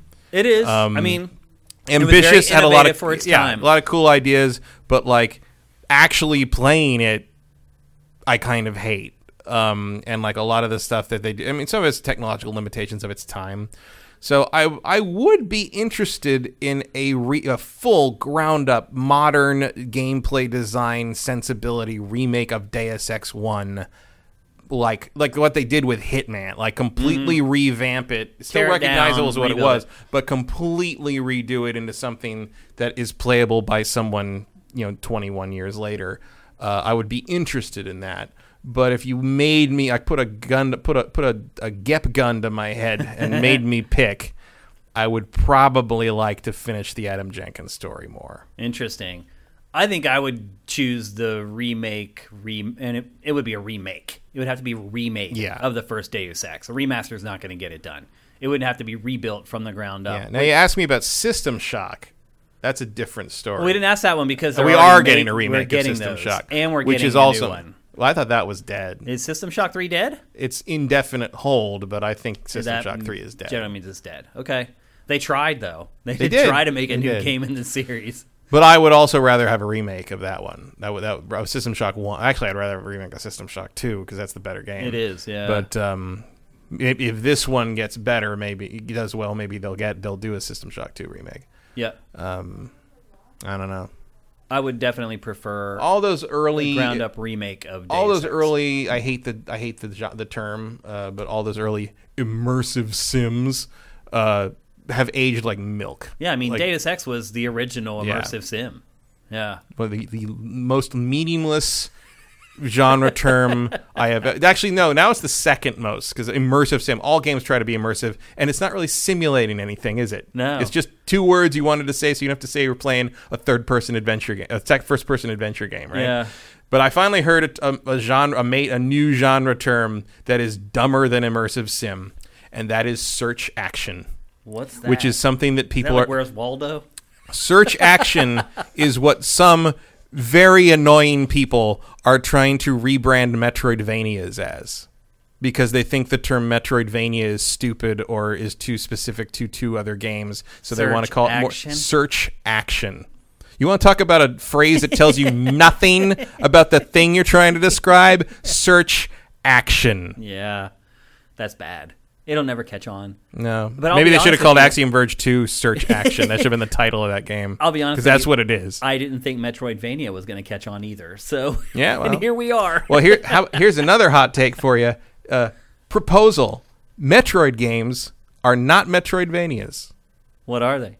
Metroid games. Right. Metroidvania specifically was coined to describe the Castlevania level up kind of action RPG take on the Metroid's formula. Yeah. Metroid doesn't do that. Yeah. Metroid does not do what the Metroidvania formula does. It's just Metroid. That's why you had to combine Metroid with Castlevania to describe that subgenre. Metroid has never gone in that direction. Axiom Verge kind of lays that bare, right? Because the first game, you can very clearly line it up with one of the two, and in the next one, you can line up with the other one. And we do use them interchangeably. We use Metroidvania to describe Metroid-style games anyway, because it's just simpler. We know what we're talking about when we say that. But technically, Metroid is not the same as what we think of as a Metroidvania. It's true. Yeah. It's just a weird. It's just one part. It's just a weird way to split nerd hairs. It's, it doesn't mean anything. I'm just saying. All genre names are made up anyway. Who cares? But anyway, yes, I would rather play more Adam Jenkins than do a remake of. I think part of it might be that obviously those games are vastly superior to the original Deus Ex. Well, also I just like to know how the story ends, because as much as I thought Mankind Divided sort of felt a little unfinished and rough in places, I do think the story of that time period in that universe is interesting, and I like to see where it goes. Okay. Next game. This is one near and dear to both our hearts. F-Zero. What should happen with F-Zero, Matt? Because I'll say this, like the game we're seeing right now, F-Zero GX. F-Zero GX is great. I mean, I just don't know that they can make. Anything can they make a better that? game? I don't know. I mean, here's the thing, though. You kind of don't need to remake this game. It's still gorgeous. Like I can slap this thing. Yeah, I can slap this thing on my GameCube when I get home and play it, and I'm still gonna have a great time. It's still great. I'm not gonna have any complaints. But nobody has GameCubes. They should just make it playable. I mean, I know tons of people with GameCubes. I mean, I think that answers the question though, which is remake or remaster. Is right. Not even. I mean, remaster. Sure, like you could just make this playable on modern systems. That would be fine. I would like to see them try F-Zero again, but I worry that they'd screw it up. I'd worry that they'd come up with one of the classic Nintendo, we gotta plus it and make it weird things, and it would just not be as pure as this game is. Because that's one of the things that's great about GX and AX is they are pure F-Zero. They nailed them. They are F-Zero in a way. They are the template of all F-Zeros. They are the DNA of F-Zero laid bare in a disc form. Yeah, it's true. And I just feel like you'd get, they'd be some kind of weird thing where, like, I don't know, you have to grow corn or something to power your. I don't know what they do. I'm just, you know what I'm talking about. Well, if you remember, the story mode in this is very bizarre. Oh yeah. I mean, there is probably some corn growing in there somewhere. Then there's Captain Falcon's nipples that are like gold coins. They're the man's got to look. He's got to stick with it. I mean, one thing I would say is if they were to remake or remaster this game, make it easier. Yeah, you probably want an easy mode. Way too hard. Oh, it was brutal. I don't know if I ever finished the campaign, actually. Well, look at that. You can't even get out of third place right now. Yeah. It's hard as balls. Yeah, I mean, it was made by Sega, and it was made as a companion piece to an arcade game whose job is to take your quarters, right? Yeah. Like, and there the was pedigree an arcade was version there. of this, too. Yeah. Where you could take your GameCube memory card into the arcade and slide it in. And you could keep your career sort of concurrent with both between versions. the arcade and home versions of it. Because that was the period where Nintendo was leaning very hard on connectivity. You're right. In bizarre ways, I might add. This was one of the better ways. I thought that was cool. If we had an arcade anywhere near us at that time that had F-Zero AX, that would have been fun. What about F-Zero X on N64? What did you think of that? I liked that, but I didn't feel it had the adrenaline kick that this one did. The hardware was incapable of making a good F-Zero. It had a lot of cool stuff in it, and we played a lot of that. I remember it had the fact that it you could do so many players. You do 4 players. Yeah, one of the few games that actually ended up working with the 64 DD as well. Yeah. I mean, I liked it, but like this is F-Zero. When you say F-Zero, I think of this game. The reason I brought up F-Zero X is because if I would have broached that same question with myself during that era, should this game be remade or remastered, I probably would have thought at that point that like that's as good as F-Zero could get in 3D, only for this to come out years later and totally obliterate it. But I don't know. Like I really question whether creating a new F-Zero would make a game better than this one. I have squeaked that one out. Yep. That's the way all these races are in this game. They're all like that. You either win by the skin of your teeth or you crash and burn and finish 28th out of 30. God, the music was great. Yeah, like just it's amazing, phenomenal. The game's awesome. That's why it's hard for me to imagine that someone could make something better. And I don't think I wonder around to do it. Well, sometimes I wonder if that's part of why we haven't gotten another one. Is like everybody's sort of like the story of how Metroid Prime got made. Like there were a bunch of teams that Nintendo asked internally about doing it, and none of them wanted to be the follow-up act to Super Metroid. Yeah, like there were a bunch of them were like, we don't feel like we can do that, especially on the N64 hardware. That was actually one of the caveats. Consensus top 5 game of all time. Yeah, that's a tough act to follow. But I want if I had to make a new F-Zero game, I would be intimidated as hell. I would be. I wouldn't. I would just remake this one. Yeah. I think that's the best answer for F-Zero. I know Nintendo fans probably don't want to hear that, but a lot of those Nintendo fans have probably never played this game. Let's just be honest about it. I mean, do a remake / remaster of this. Maybe you can add some new tracks, add some new things, or add a track editor which was supposed to be in the DD version of it. Add some gyro F-Zero control. X. Yeah. Do it up. Yeah. Definitely, make it happen. But you already have a ton of tracks. You already have all the cars built. It wouldn't be that big of a project. And it was a GameCube game. Mm-hmm. A lot of people didn't play GameCube games. Like, you could work on a lot of stuff from GameCube that hasn't been brought into the modern era. That's one of them. I am interested to see what people in chat say about it, though. Shiki Charlotte says it looks like an ugly Wipeout. An ugly Wipeout. Wow. Interesting. Al Vincent does bring up the good point, the risk reward of using your quote unquote health to boost. Yeah. Yeah. That's something that only F-Zero has.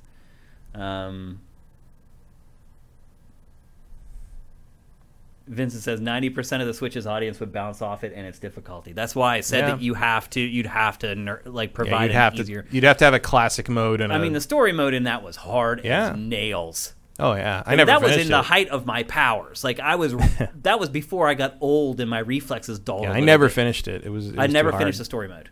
I tried so hard, and I just couldn't do it. No, you would definitely need like a classic mode and a range mode or original, like some kind of version that isn't called like super easy baby mode, but is super easy baby mode, and that would absolutely be the one I play. I mean, if they released it as it was on the GameCube, people would hate it. Oh, people would cry. Could you imagine like the reviews? You'd ruin Christmas. On, like, Metacritic. Yeah. There's children screaming at their Switches all across the world. It is interesting, though, how yet in other areas, like really difficult games that are in vogue, like the Souls stuff, like, but you have to like be known to be difficult, and then okay. Well, also like, the Souls stuff is difficult in a fair way. Right. This game, like a lot of times when you hear this, like, what the fuck was that? Just bad luck. There's bad luck, or just like no one trusts racing game AI. Like we know that. Like it's. Well, also with this one, it's like you're going around tubes. Like, right. It's just and there's a lot of random elements. It's very hard to find the optimal line in this game. Yeah. And I mean, to me, this was like, I didn't think racing game AI could be more frustrating than Diddy Kong Racing. But there you go. You pulled it off, Sega. Well done. All right, let's move on. We have a bunch more games to get to. This is fun. I enjoy doing this. Let's see. Next up, Twisted Metal. Oh, let it stay dead. Bury that thing. Bury it deep. Really? I don't like Twisted Metal. I never thought the car combat thing was good. Well, the Destruction All-Stars that was just recently released, that is not a good sign for future car combat projects. No. Let's be honest. I mean, if you're Sony especially. And again, this is relevant because David Jaffe, there's rumors going around about a new Twisted Metal coming. Yeah, I've heard some of that. And to launch in conjunction with the upcoming TV show. And David Jaffe has been... Oh, right. They're making a TV... What the hell is going on? And Jaffe has been consulted about the TV show. He has not been consulted about a potential video game. So that makes you wonder if it's legitimate or not. But it also begs the question, like, would you remake Twisted Metal Black? Or would you allow some studio, or maybe Jaffe, to create another new Twisted Metal? Now, keep in mind, the last Twisted Metal that Jaffe made was not good. I would argue that none of them have been good. I don't like any Twisted Metals. I thought the second one was pretty good. 2? Yeah. Maybe? I don't like these games. I think they're unbalanced. I think they're like just chaotic in a way that just feels out of control and not interesting. They are intensely of their time. Like it is such 90s grim. Look at that screen. It's just you thought the 360 era was brown. Like, what the hell am I looking at? I'll never forget the first time I played this series. I went over to a friend's house and he explained to me that in order to like fire a rocket, I had to like tap like left, right, and up on the D-pad just to like fire a gun. Yeah, there's special like fighting game moves. Yeah. I was like, what? I'm like, where's just the fire button? They're like, there is no fire button. I'm like, right. You gotta do a special missile. Yeah. No, it's for this one. I would say do a new game because at least that has a chance of being good. I would argue that too. Some people do like Twisted Metal Black still. I know. I realize that there's everything has its fans. Yeah. I have never found these games fun. Any kind of game. I mean the Star Wars one, the other ones they've done. There was a weird sort of the car combat mini genre had like a weird surge at one point and just sort of disappeared after the Dreamcast era, more or less. I guess like what was it Twisted Metal Black was really they did more of them, but Twisted Metal Black was the last time it made any kind of impact on anything. Yep. Lesteva says I still play Twisted Metal 2. So some people still like it for sure. Yeah. I mean, I think I have them somewhere. Like I remember Twisted Metal 2 vaguely. Wasn't that the one with the guy strapped to the two giant monster truck wheels? Yep. I mean, that's funny. What was his name? Axel. That's that's funny. Because he's an Axel. Yeah, I think. That's great. Okay, let's move on. Next up, You gotta work for me not to like a game in which a van transforms into a robot and shoots missiles. That's true. But like I do not like Twisted Metal. Next up, Beautiful Joe. Capcom's one of the Capcom 5, right? Yeah. One of the 5 games they made exclusively for GameCube at first. Right, yeah, that didn't last. And then they ended up making a sequel, right? They did. Yeah, they made a sequel, and then they made like a Smash Brothers kind of Red Hot Rumble. Yeah. But what about the core base beat 'em up style Beautiful Joe franchise? What would you do with it, Matt? Would you remake this first one, or would you launch a new game? I would do a new one. Yeah. This game looks really dated, I think. Dated, and I don't think it works anymore with modern. I mean, it was hard to kind of master back in the day, and I think now it would be even harder, especially because a lot of indie games, have side-scrolling stuff have taken some cues from this game. Yep. And I think this would just feel primitive now. Well, it was released. It's been iterated on since. It has. It was released at a time where bullet time was like the hot thing. The post-Matrix era. Yeah, where everyone was trying to do bullet time in games in some way, some shape. There was also sort of the novelty of the fact that it's referencing like the Henshin a Go-Go stuff. It's referencing Super Sentai, like the Power Rangers, where we got the Power Rangers from, like kind of that tradition of the Ranger team thing in Japan. And it was unique in that it was really addressing that and running with that in a way that other media, you didn't see it otherwise. I think that has become, because Power Rangers is now a very long running thing. It's not quite as unique in that regard anymore, at least in the West. I think you'd need to reinvent him and kind of everything again. You definitely would need to look at all the powers and figure out which ones still work and which ones don't. Like, there's definitely something here, but I think you would probably need to take it out of side-scrolling, turn it into something a little more, I don't know, not freeform isn't what I'm looking for, but like, something that like has a little more depth to it, both visually, like maybe I don't know if it needs to be like a 3D like character action beat 'em up or anything, but like you got to do something different with it than this. It was also hard as balls. Oh, it was definitely. It was really hard. This is another game I don't know if I ever finished it or not. I did finish the first one. I never finished the second one, and I barely even touched the Smash Brothers thing. I will say this: even to this day, it still is unique. There's no other game that plays like it, and there's no other game that looks like it. Whether you like how it plays or how it looks, that's up to you. I mean, a lot of the Capcom those games were like that. I mean, it's a pretty blatant Zelda clone, but I wouldn't say Okami has a lot of direct comparisons. That's true. Yeah, Piano 3. That game was Piano bad. 3, bad, but like no other game looks like it. No, there are very few weird rhythm ass shaking shooters around, maybe for good reason. And there was Dead Phoenix, which never even was released. Happened. It just died. So, Dead Phoenix. Very, very accurately titled game in the end. Yeah, but I would say if you're going to do a new Beautiful Joe game, it's going to have to be a new game. Yeah. I don't think there's any saving these old ones in 2021 and beyond. It's just there's certain parts of them that are just too dated, and they're the core of the game.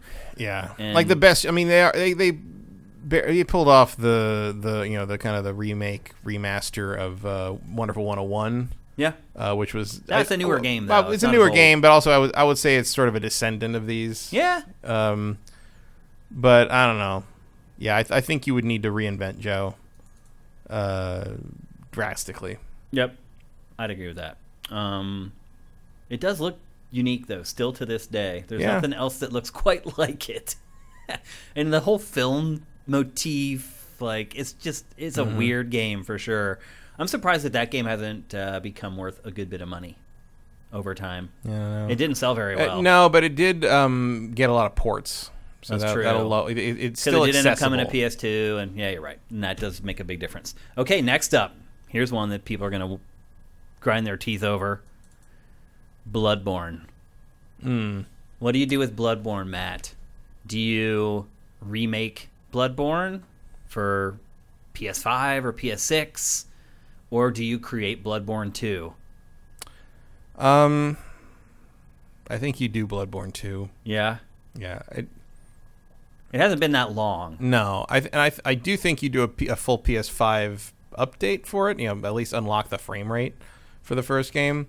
But I think you do Bloodborne 2 if the option presents itself. I agree. I think that that's the right decision. It's not so old that it feels dated or even really looks dated at this point. It still looks good. It still looks fine. I mean, if you unlock the frame rate, you're done. Yeah. I think. So maybe this is a double whammy. You remaster the first one and make a sequel. Yeah, I don't need a Demon's Souls style remake. Right. I just need it to look good and run well better. Yeah. On the PS5, and then do a Bloodborne 2. I mean, it's still very pretty. Oh yeah, it still looks great. It does. Yeah. It should be running at 60. That's all. For sure. Fix the frame pacing, etc. But like, yeah, I agree with you on that one. Do you think we'll ever get Bloodborne 2, Matt? No, I don't either, man. It really isn't. They would have done like it by now, I think. Yeah. I know that'll disappoint some people, but I really don't think we're ever going to get a sequel to that. It doesn't seem like it. Does Sony own that IP? Yes. From doesn't own it. Sony I don't owns think it. so. No, I think that's Sony's, and that's one of the reasons we haven't seen it pop up anywhere else because they published it. Like as far as I know, they paid for it. They paid for it. Yeah. Which. That's also same reason Demon's Souls had to get a PS5 remake, or we're never seeing it anywhere else. Right. And with Sony holding those cards, at best, I think the best thing we can hope for, I think, is a PC version of Bloodborne. That's realistic. That's the best we get. Yeah, I think that's realistic. I think that'll probably happen. Compared to a sequel, yes. I would say so. Because I mean, it's a shame. And then if you do that, maybe you can take the work that was done on that, and that can help make the PS5, patch or something. It is a shame that Sony owns the IP. Because if From owned it, I think we would get a sequel. Right, but at the same time, by From's own admission, if they didn't, this wouldn't exist. Wouldn't have happened, right. Yeah. Maybe they can buy the IP back someday, and that's about the only way I would see it, because unfortunately, Sony's standards are so high. Well, the other thing you could argue is, I mean, obviously From's busy because they're making Elden Ring, but you could also argue, it's like, sure would be nice to have Bloodborne right about now, wouldn't it? Mm-hmm. With your empty release schedule. Commander Fett asked, don't you think that Sony would have Bluepoint make a sequel since they did such a good job on Demon's Souls? They might. That's not a terrible idea. I mean, there's a lot of rumors flying around that Bluepoint's next project might be Bloodborne remake. That makes a lot of sense. I do wonder how From would feel about Bluepoint making the sequel, but I mean, I feel like they don't own it, so there's not a whole lot I think they can say remaking the first game is different from making a sequel. Mm-hmm. That would be interesting. Although the other thing is, like, I would imagine Bluepoint has a working relationship with them. Yeah, I'm sure. And maybe there's some. They may trust them at this point. They trust them. It might be some give and take. At a certain point, From's got to move on. Miyazaki's at least got to move on and do other things. Like, maybe he doesn't want to do Bloodborne. That could be. Maybe he'd be fine passing that on. I don't remember any quotes from him about that one way or another. I can't remember. Yeah, because I think he's afraid to talk about it because it's all in Sony's hands. Basically. Yeah. Yep. Okay. Next up. Dark Souls. I know they're kind of similar, but they're not. And these games are starting to look a little dated at this point. The first one, certainly. Would you want a Dark Souls 4, or would you rather they remake the first Dark Souls? I think I'd like to see a Demon's Souls quality remake of the first one. I'd agree with that. Yep. I totally agree with that. I have tried to play this game I would like to times. see From move on past the Dark Souls game. I mean, obviously they're making the same. Elden Ring is not completely divorced from what Dark Souls is. Mm-hmm. Neither was Bloodborne, neither was Sekiro. But like, I'd rather see them do new things. I've been happy with Bloodborne and Sekiro, and Elden Ring looks cool. Move on. Like, don't get stuck in the Dark Souls world forever. Like, I feel like that story's told. That you've done Dark Souls. It always trips me up watching trailers for Dark Souls because I've played it for many hours and I've never seen any of this stuff. Yeah, it's like. I'm like, oh, cool. Like, when does that happen? It's funny. If you know what you're doing, like 5 minutes in, sometimes. It's like it's It's funny. I agree with you. I think a remake of the first one. It was kind of like their first shot at like that whole formula. Like, obviously, you're not going to nail it on the first try. Mm-hmm. But I feel like a lot of people have a strong I think compunction towards. I think the majority of Dark Souls fans would say the first one's the best one. Really? Easily. Interesting. Easily. Why is that? Quickly. The main star of the show is the level design. Okay, so they think the level design is the best in the first? The fact that it's a giant maze that interconnects with itself. Okay. And makes a lot of structural and geometric sense while doing it. It is a triumph of level design. Yeah, I mean that whole series is. You know, and it was a refinement of how Demon Souls worked. You know, it brought in the Estus flasks, which was less irritating than a limited use, you know, healing item like the grass was. My favorite one is 2, which is a tremendously controversial opinion because a lot of people that like Dark Souls hate 2. They think it ruined everything and blah, blah, blah, blah. They did screw up a few things at launch. The hitboxes and the tracking were bad. They fixed a lot of that in the sins of the first scholar. And then Dark Souls 3, a lot of people put Dark Souls 3 at number 2 as a kind of second rank. You rarely see someone say Dark Souls 3 is their favorite one. Which is crazy because it should be the best of the 3. It's not. Yeah. Dark Souls 1 is by far the favorite of the Souls fandom. Interesting. Like, I don't think that would be controversial to say at all that Dark Souls 1 is the most loved of the 3. Okay. All right, let's move on. We got more games to look at, franchises to look at. Next up, Jak and Daxter. Oh. This is a tough one because the first game in this series in particular is rougher than I will say others. I will say a new game because I never want to play that first game again. I'd agree with that. Yeah, it's just it's too set in the past. The first one. It is a weak ass sidequel of Banjo-Kazooie. Yeah, that's all it is. Yeah, like it's a tremendously uninspired 3D platformer. It was very pretty. Pretty, sure. But there's a reason Jak 2 was drastically different. Yeah. Because the first one was not going to sustain conceptually through multiple games. Yeah. It just didn't do it well. Just especially compared to like the 3 big platformer mascot games that launched almost simultaneously on PlayStation was this, Ratchet and Clank, and Sly Cooper. Which of the 3 of those is the boring one? This one. Jak. Absolutely. Yeah, it was. Sly Cooper and Ratchet had ideas and verve and characters that just weren't like anything else. And this was just like, they made a Nintendo platformer, except they weren't very good at it in comparison. I never really liked these characters either.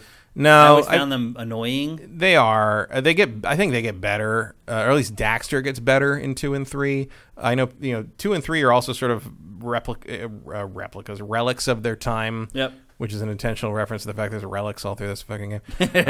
That like they're very 90s. Even though they weren't made in the 90s, they are very 90s grim, dark, edgy Image Comics nonsense. He has a goatee. He gets a soul patch as you go on. And he's like, they kind of tried to make it into GTA. It's sort of like open world, and then he'll be right in the. And there's a little of that in Ratchet where he kind of ends up as going commando and sort of ending up in the war zone stuff and all that. It gets a little bit like, but it never takes itself seriously. And this I never felt like the Jak series figured out what it wanted to be. Nope, and they didn't either because they put out a racing game and like a weird shooter and like I've said, the first Naughty Dog game I actually like is Uncharted 1. Interesting. I've never had any use for Naughty Dog until Amy Hennig took over. And now you don't like Uncharted either. No, it didn't. I mean, it's still like Last of Us. Yeah. I mean, how can you not? Okay. But yeah, I have no fondness for. I love Ratchet and I love Sly Cooper, but this was the dog of the PS2 mascot era stuff for me. I'd agree. Yeah. Next up, Splinter Cell. Ugh. That first game set the world on fire. Yeah, but I don't want to play it again.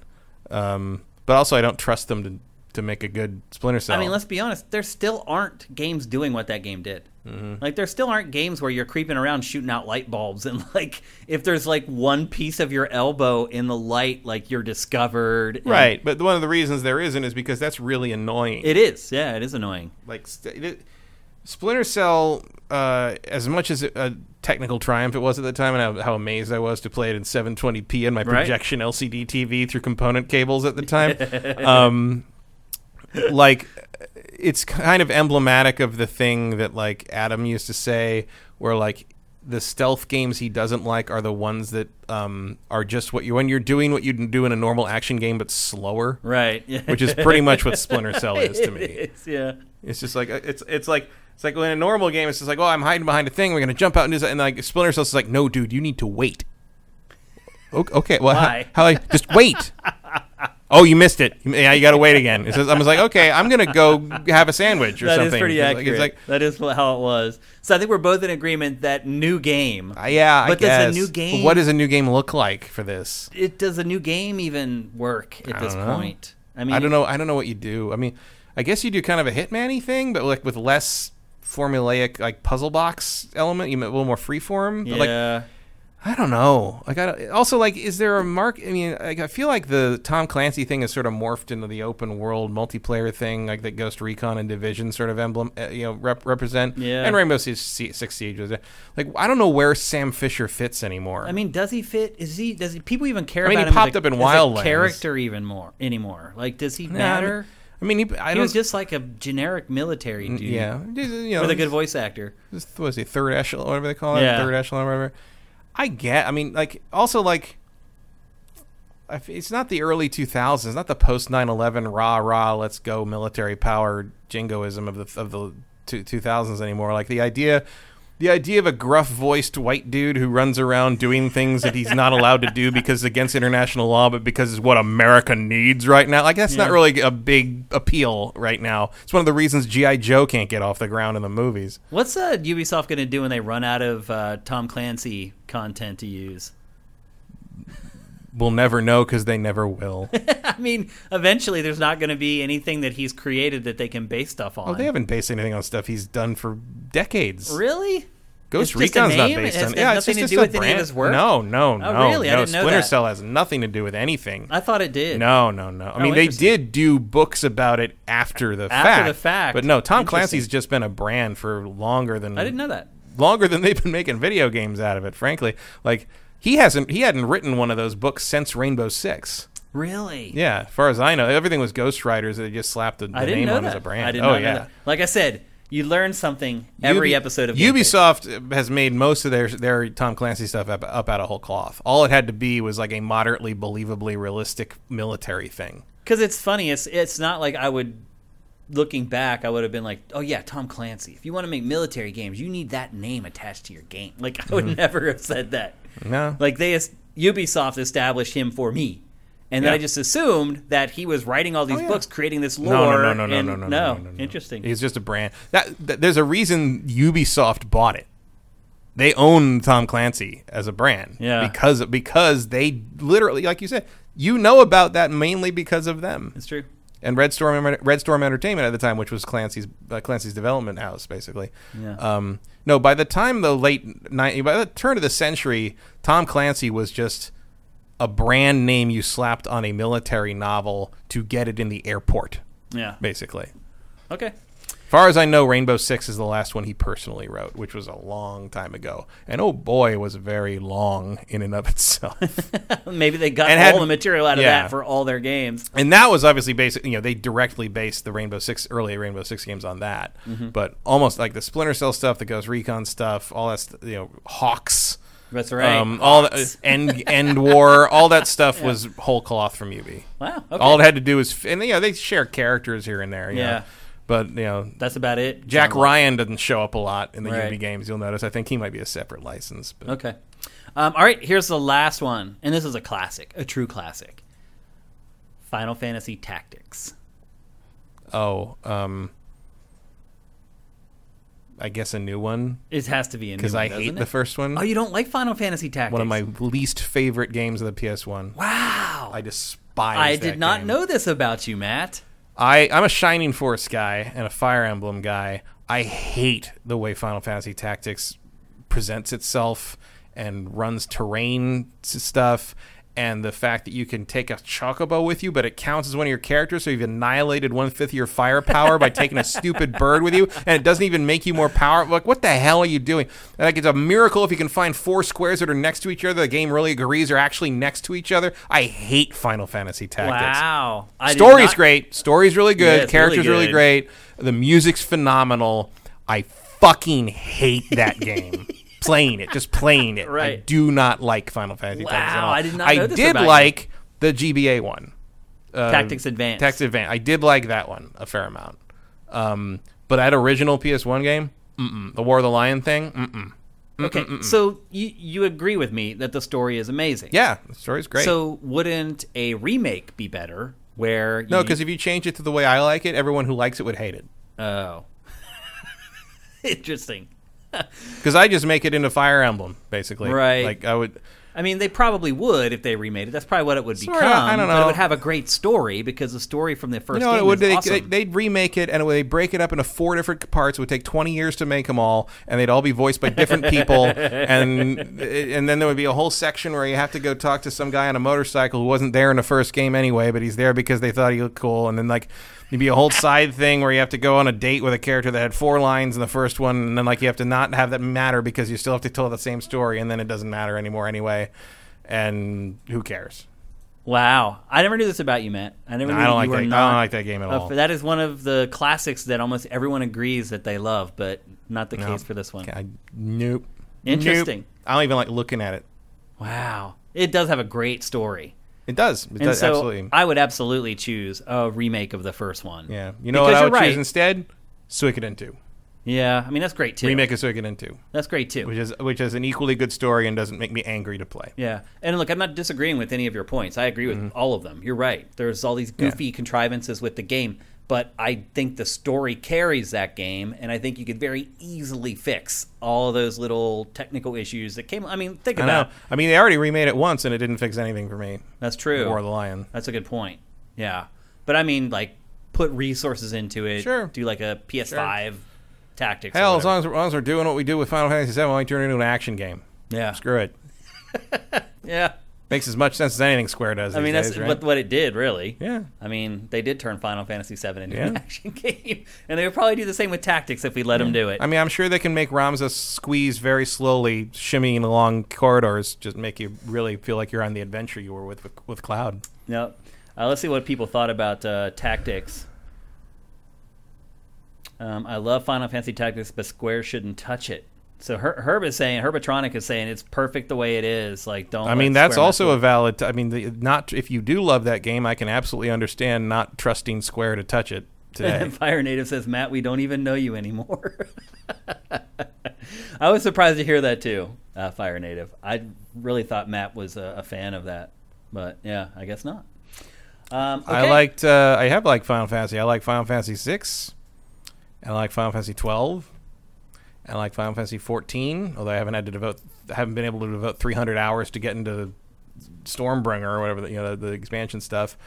I am okay with 8 and 9, but for the most part, I think everything after 6 is a disaster. That's pretty accurate. And the first Final Fantasy I finally did not finish, that I just stopped playing, was 10. I liked 9. I like 9. I don't love 9, but I like 9. Once they started going for like the teen heartthrob pop star stuff, well, I have a whole thing. That's where I started checking out. I have a whole thing about that. In that I believe it started with Final Fantasy VII because it was strongly influenced by Evangelion, which had become a huge hit in the interim. And you had a point where with 7, previously Final Fantasy games and most big JRPG games were structured like novels. Mm-hmm. They had big, long, kind of sprawling stories that covered all this stuff. Starting with Final Fantasy VII structured itself like an anime series. It was like a couple of seasons of anime series. It was like episodic stories of things that did not really sprawl the same way. They were more focused on the characters. I think they poorly focused on the characters, but that's basically what they were doing. They were doing sort of these angsty character trauma exploration stories rather than kind of epic tales, which is what Suikoden did at the time, which is why I like Suikoden so much more than every other JRPG that's basically on PlayStation 1. It took years for them to stop doing that. And I think that Final Fantasy VII basically did irreparable damage to that subgenre because of doing that and getting back to sort of the large-scale epic novel idea took forever. Xenoblade Chronicles does that, does the sprawling epic thing. Yeah. Skies of Arcadia did something similar to that. It was the first game in the first major JRPG I can recall post Final Fantasy VII where everybody seemed like they were having a good time for once. You know, it's like how about that's all I wanted by the time Skies of Arcadia came out. I was like, can I get a JRPG in which the character that I'm playing wants to be playing the game I'm playing? Can we? Like, can someone enjoy the fact that they're doing something amazing the here? The reluctant hero gets old. Yeah, after get a in while. get in the robot, Shinji. Like, that's all I want you to do. It's funny though, because like the final part of Evangelion finally came out this Friday, really? Friday on Netflix. It was already out in Japan, but it was the movie, the fourth rebuild movie came out, and if you had gone back in time and told me that Evangelion would have a more satisfying ending than the Star Wars Skywalker saga, I'd have said you were crazy. But here we are. Wow. Evangelion ends better than Star Wars. Wow. I'll have to Never check that thought out. I'd say it. I'll check it out. You got to watch the whole series first. Yeah. And the movie, and then the other 4 movies. And then you'll have the whole story. That's not happening. Then you're not going to understand any of those movies. I don't know if you were around when the first one came out. The first one came out. I saw the first rebuild Evangelion movie in Japan with no subtitles because it had just come out there that September. No, I wasn't there. I mean, I was. Oh, you were already game trailers. That was 2007. Yeah. And I went and saw it in a theater by myself because no one else would go with me. I would have went with you. And I know, but it was packed. It was me and a whole theater full of teenage girls who were just there to see Kaoru. Right. Interesting. The hot young boy angel guy. And it was fun because the first one was a full remake of kind of basically the first half of the first season or the first half of the series really, and so I knew what was happening because I'd seen the series so much, so I didn't need the subtitles. Yeah. But every once in a while, one of them would say something that was clearly different or something would be changed, and the whole audience would go, "Oh!" Like everyone would like react to it, and I'm like, "What? What did they say? What happened?" Like That's funny. it's like this one white dude sitting in this theater watching this with all these like anime fans from Japan, and I'm just like, That's great. And every once in a while, someone would be like, That's great. "Who let him in?" You know? Yeah. That was a good place to see it, though. It's fun. Oh yeah, but I'm just saying there were originally supposed to be 4 of them, and the 4th one just came out this week. That's crazy. That's a long time. 14 years later. Wow. That's a slow play, as they say. The reason I compared it to Star Wars is because we're talking about time spans that are about. It works out. Yeah. Okay. That was a fun topic. I enjoyed doing that. We only touched on like 8 franchises. There's a lot more that we could talk about. However, I think for the rest of the month, we're going to be loaded with games. So we may come back to this on another rainy day. I had a lot of fun discussing this stuff, taking a walk down memory lane with a lot of these franchises. But now it's time for our second attempt at Name That Game. I pretty much blew it last week. I'll just take full... I expect the clue this time to be like, this game was on a disc. So last week, okay, for those of you maybe who didn't watch last week or haven't watched the archive, essentially what this is you are trying to guess the game that I am hinting at. And I'm covering this paper very carefully because I still wonder if Matt saw it last week. No, because, other people in the chat got it too. They did. You're right. People got it on the first clue last week, and I learned a lot Partly of lessons. was your delivery. I know. I was putting emphasis on different syllables that helped, yeah. So I'm going to read these a little more dead this time, although I didn't do as many play on words with the clues.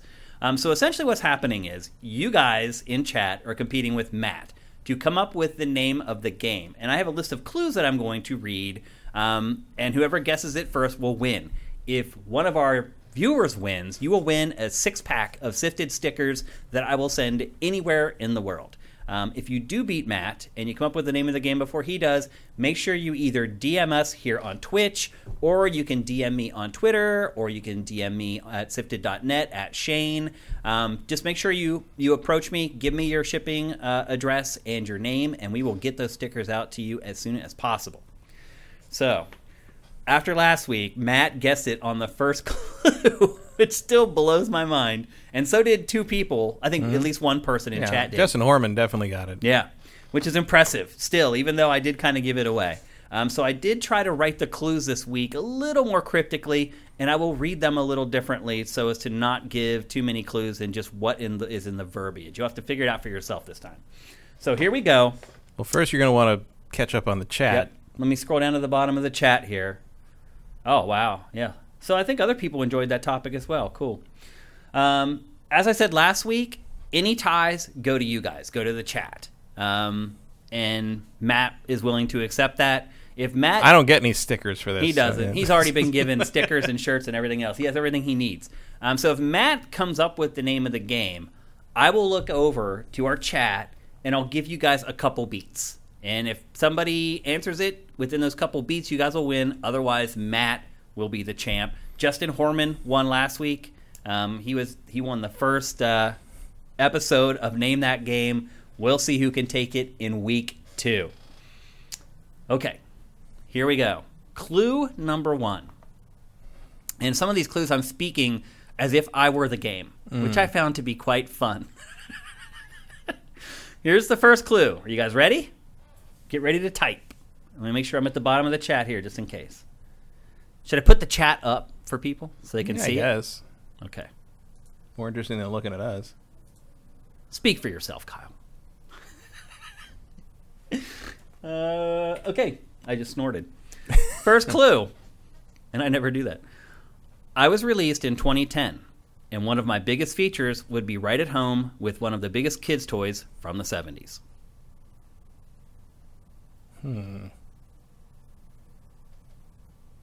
Oh, wait. I have sound effects, too. I have a ticking clock sound effect that only they can hear.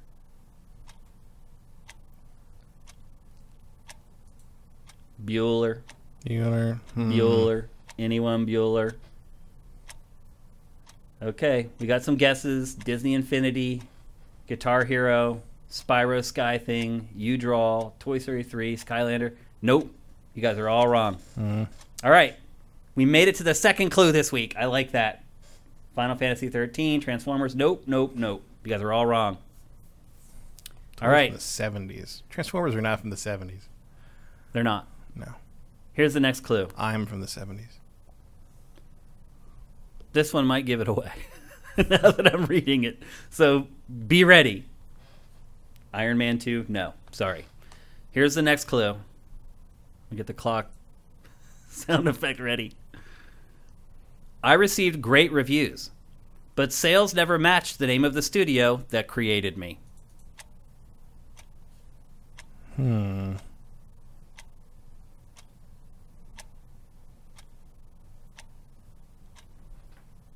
G.I. Joe? No. Was there a G.I. Joe video game? Star Wars Force Unleashed? No. Yeah, there was a G.I. It was a very bad G.I. Joe video. There were several bad ones. I'll read that one more time. I received great reviews, but sales never matched the name of the studio that created me. Titanfall? No.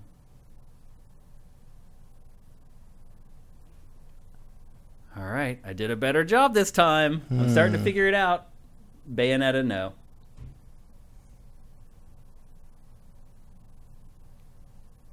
Okay. Here we go. Clue number 3. This one I think will definitely give it away. A gaming icon was at the helm of my development, but he had to change residences to work on the project. Tick tock, tick tock. Not Monopoly, Sneaky.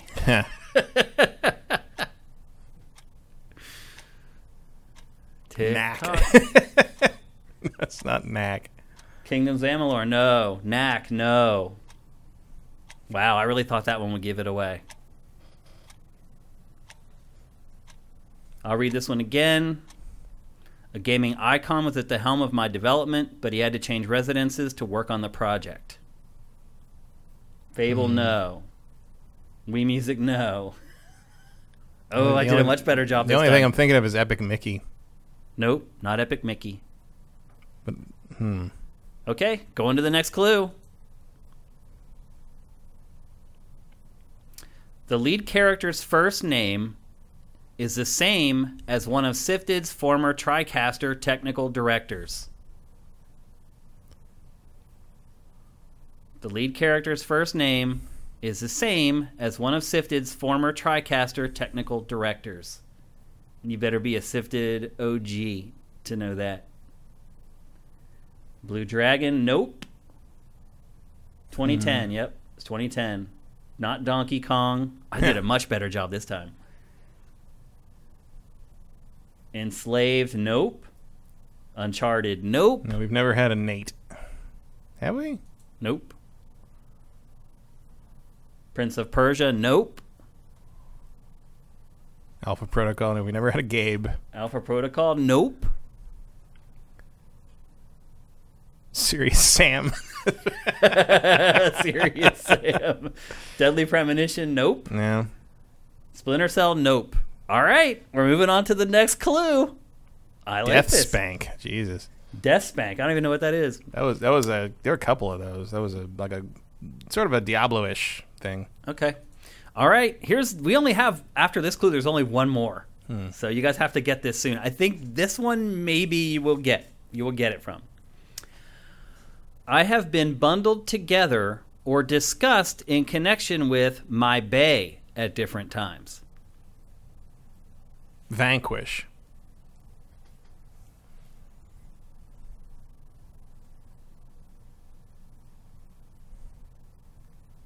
I think it's 7 seconds. I think he got it.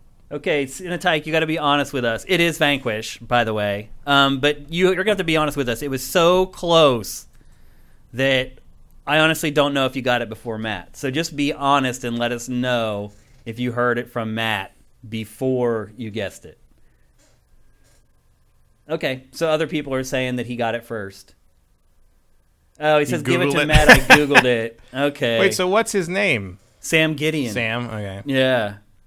So let me go through the clues now. I thought I knew the Residence thing was a reference to Resident Evil, but I couldn't figure out what that meant. I'll go through the clues again, and I think it'll become more clear. I didn't realize Mikami had to move to make this game. Well, he didn't. Changed residences. Resident Evil. So anyway, let's go through the clues again real quick. I was released in 2010, and one of my biggest features would be right at home with one of the biggest kids' toys from the 70s. Do you get that now? No. Slip and slide. Slide mechanic. That's the first clue. It has to be really hard to figure out. Second one, I received great reviews, but sales never matched the name of the studio that created me. Platinum. Yeah, I got that. Again, and somebody guessed Bayonetta from that, and I was like, oh, they're going to get it, and they never got it. A gaming icon was at the helm of my development, but he had to change residences to work on the project. That's obviously a reference to Mikami with Resident Evil. The lead character's first name, Sam. No, you guys guessed Sam. You forgot all about poor Sam. You can't imagine why. It hasn't been that long. I forgot that character's name was Sam. Oh, okay. Like, he's not a memorable character. You got to realize that I'm doing this knowing that they're Googling. Right. So it's like, okay, if they start adding all these little things together and they're Googling it, eventually, like, I thought if they knew the name, they would get it immediately. Mm-hmm. But they didn't. I have been bundled together or discussed in connection with my bae at different times, Bayonetta. And then the final clue was I have been heralded as innovating the third-person cover-based shooter. And that, I think, would have totally given it away. So there you go. It's Vanquish. Clearly win back.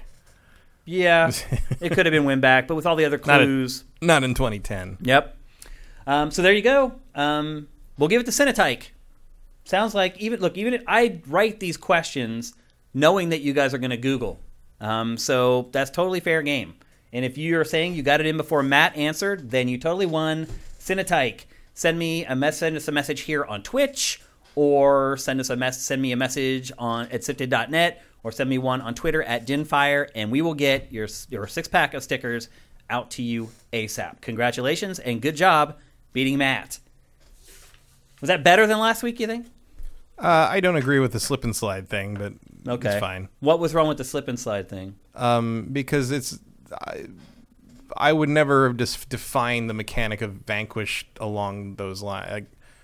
I would never make that connection between slip and slide and the fact that you do that. I don't know. I mean, that's what the game's known for. Yeah, but I don't slip and slide. You never would have thought of slip and slide. You're doing too much jump work between that and slip and slide. Like, he's not sliding down wet plastic. He's just sliding.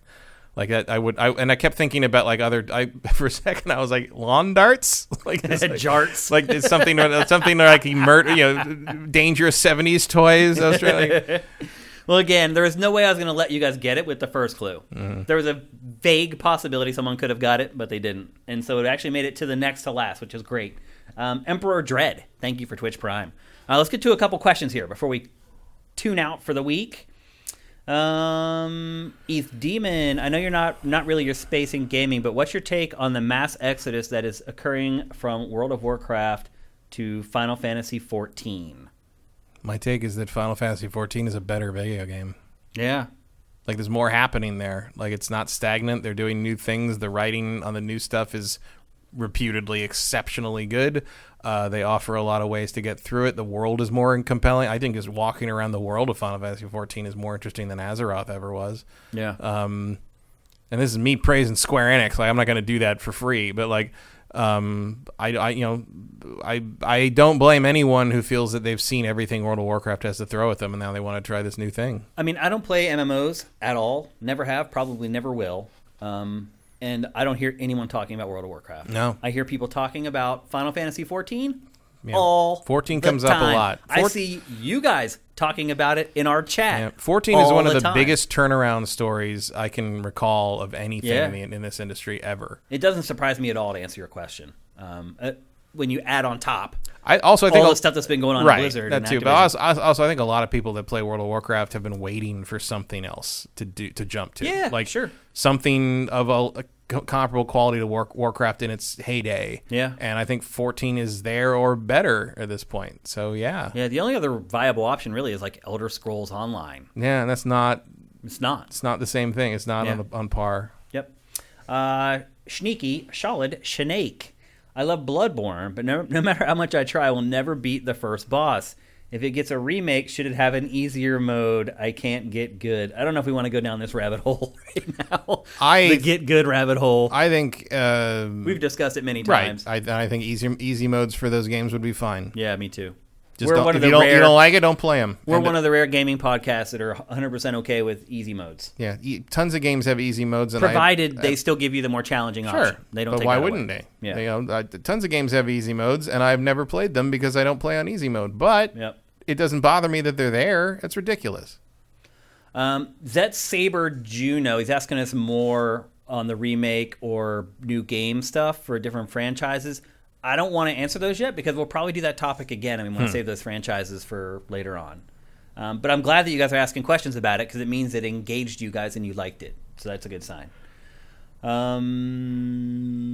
The Big Smoke 82. What did you guys think of the latest CD Projekt Red Cyberpunk 2077 stream for the new patch? I did not see it. Neither did I. It was terrible. But I mean, the fact that we didn't watch it tells you something, right? It means that we've checked out on that game already. I uninstalled it. Like I'll get around to it. I finally did. It was terrible considering they used to have the slick PR presentations, and now this looked like an indie dev promoting their early access game instead of one of the biggest developers in the world. So strange and awkward to watch. Okay, so now that you've described it and you've filled us in on what actually it was, and that is a little surprising because remember they had those pre-produced things for a long time that were very slick, but maybe they're like, well, we had a marketing company produce those, and now we got to do them ourselves, and this is about as good as we can get. Or maybe they just don't want like a lot of hype around the game anymore. I mean, I can certainly understand why you wouldn't want it to be too slick, considering what happened. Yeah, like you want to be pretty. You want to be pretty open and kind of naked about it, I guess. At this point, it's just like, look, you let me know when you're ready to put that patch out, the next gen update out, and I will reinstall the game and try it again. But until then, I don't want to hear about it. Yep. Basically. Yeah, I think that's probably the right move. They probably just don't want to draw much attention to themselves at this point. Yeah, I wouldn't. Yeah. EDH420, did you promote the Mario Maker Shane versus Sifted this weekend? I did at the beginning of the show. Again, just a reminder, this Saturday at noon Pacific, 3 p.m. Eastern, I will be playing your Super Mario Maker 2 levels. So go create one right now, and I will play it on Saturday. Stay tuned to our Patreon and Sifted.net for more information on that. This is going to be a stream that's not just for people at a certain pledge level. It's for everyone. And you don't have to make a level just for me. It would be cool if you did, but you don't have to. If you just have a level that you're really proud of and you'd like me to play it, I will. And I'll only play each one 10 times. So just keep that in mind while you're working on stuff. Emperor Dread, thank you for Twitch Prime. 26 months in a row. That is awesome. I really appreciate that. Or a 10-month streak. 26 months. Thank you. Any other questions? Oh, yeah, there's a bunch. From Vincent, do you think Axiom Verge 2 would have been better received if it was Axiom Verge subtitle? Does this disappointment make you more or less concerned for Hollow Knight Silksong, another indie Metroidvania that's getting hyped to the moon? I mean, I'll be honest, I haven't played Axiom Verge 2, but I've watched it. and just watching it turned me off. It just doesn't look exciting, and it doesn't look like the same game that I played that was the original. So that's what turned me off. It's not really that it's called 2, but it's really a prequel, but it's really not a prequel. Even the developer couldn't really say whether it was really a prequel or not. Yeah, I don't know. Like he's like, it exists in the same world, and we're running alongside, and blah blah blah blah blah. And I was like, okay, whatever, buddy. That doesn't matter to me. What about you, Matt? No, not really. I would still be bored playing it. I just maybe wouldn't have had the same expectations about what Axiom Verge 1 was. As far as Hollow Knight, like it's a completely different team, completely different beast. Also, like Hollow Knight, well, I'm not as over the moon about Hollow Knight as a lot of people are. Like, I can already see Hollow Knight Silksong and look at it, and there's interesting things for me to look at. Yeah. Like, I'm not going to be bored looking at that game the way I am with Axiom Verge 2. I mean, y'all watched that B-roll. Did it look very exciting to you? It really didn't. I mean, look, I like Axiom Verge 1 as well, but it's like Hollow Knight blows it out of the water visually. I mean, it's I have a fondness for the pixel art thing, this the 16-bit look, but like not compared to something like Hollow Knight. Like that's a whole different artistic achievement to me. I'd agree. Let's see. The Fox and Crow. Have you ever struggled to strike a balance with video games as a hobby? I really had to force myself, and I'll get this up on screen. This is a long one. I've really had to force myself to diversify my activities outside of work, but it often feels like an uphill battle. Many have said to me, well, it's the same as watching a lot of TV or film, but I wonder whether the huge amount of stimulation makes the medium uniquely addictive. Great question, man. It's one of the best questions we've had on here in a while. Yes, I have. I've struggled.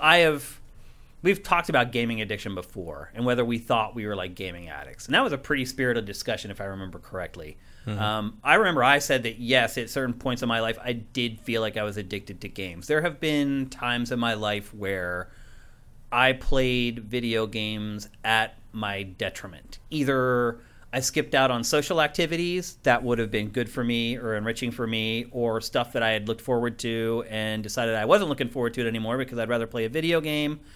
I've done that. I've shown up late to stuff that I wasn't supposed to show up late to.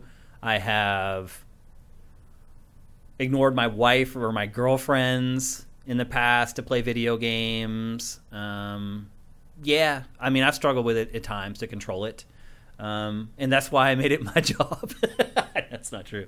This even happened after it was my job. And I think that's part of a struggle that you go through when you work in the industry, is you kind of have an built-in excuse to act this way. And everyone around you views that as a valid excuse because they're like, yeah, that's what he does. He didn't make it to the club tonight because he's playing some game he has to review or whatever.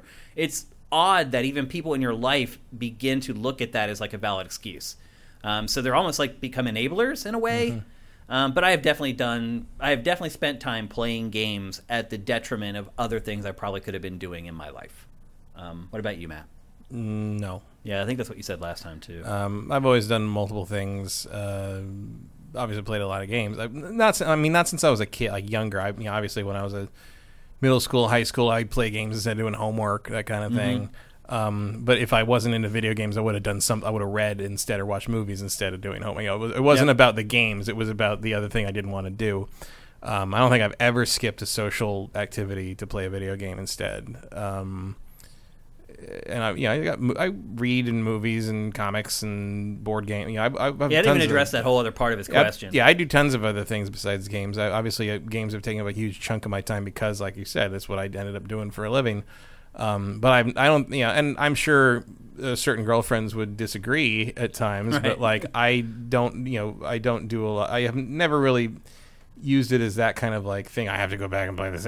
Other than like maybe the first day or two of something I'm excited about that just came out, I have always tried to make it a point that if someone needs me or especially girlfriend needs something or wants it, I will just stop. I'll stop and engage with a human being instead.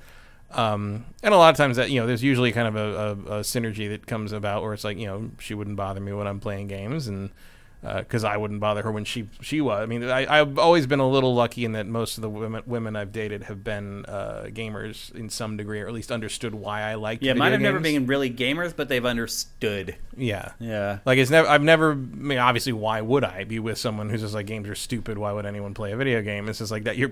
We're not going to get along at all. Let alone. I think Generation X, our generation, is the first generation where women got it. Yeah, I think so. And I think if you're our parents, though, not so much. Well, it wasn't. My mom understands it, and my dad. That was the problem. It's not necessarily by gender lines. Like there are women who have played video games going all the way back to the first arcade games. Like, remember, it wasn't until I played them with my sister when I was a kid. Yeah, my sister likes them too. Yeah, my sister had Game Boys and stuff.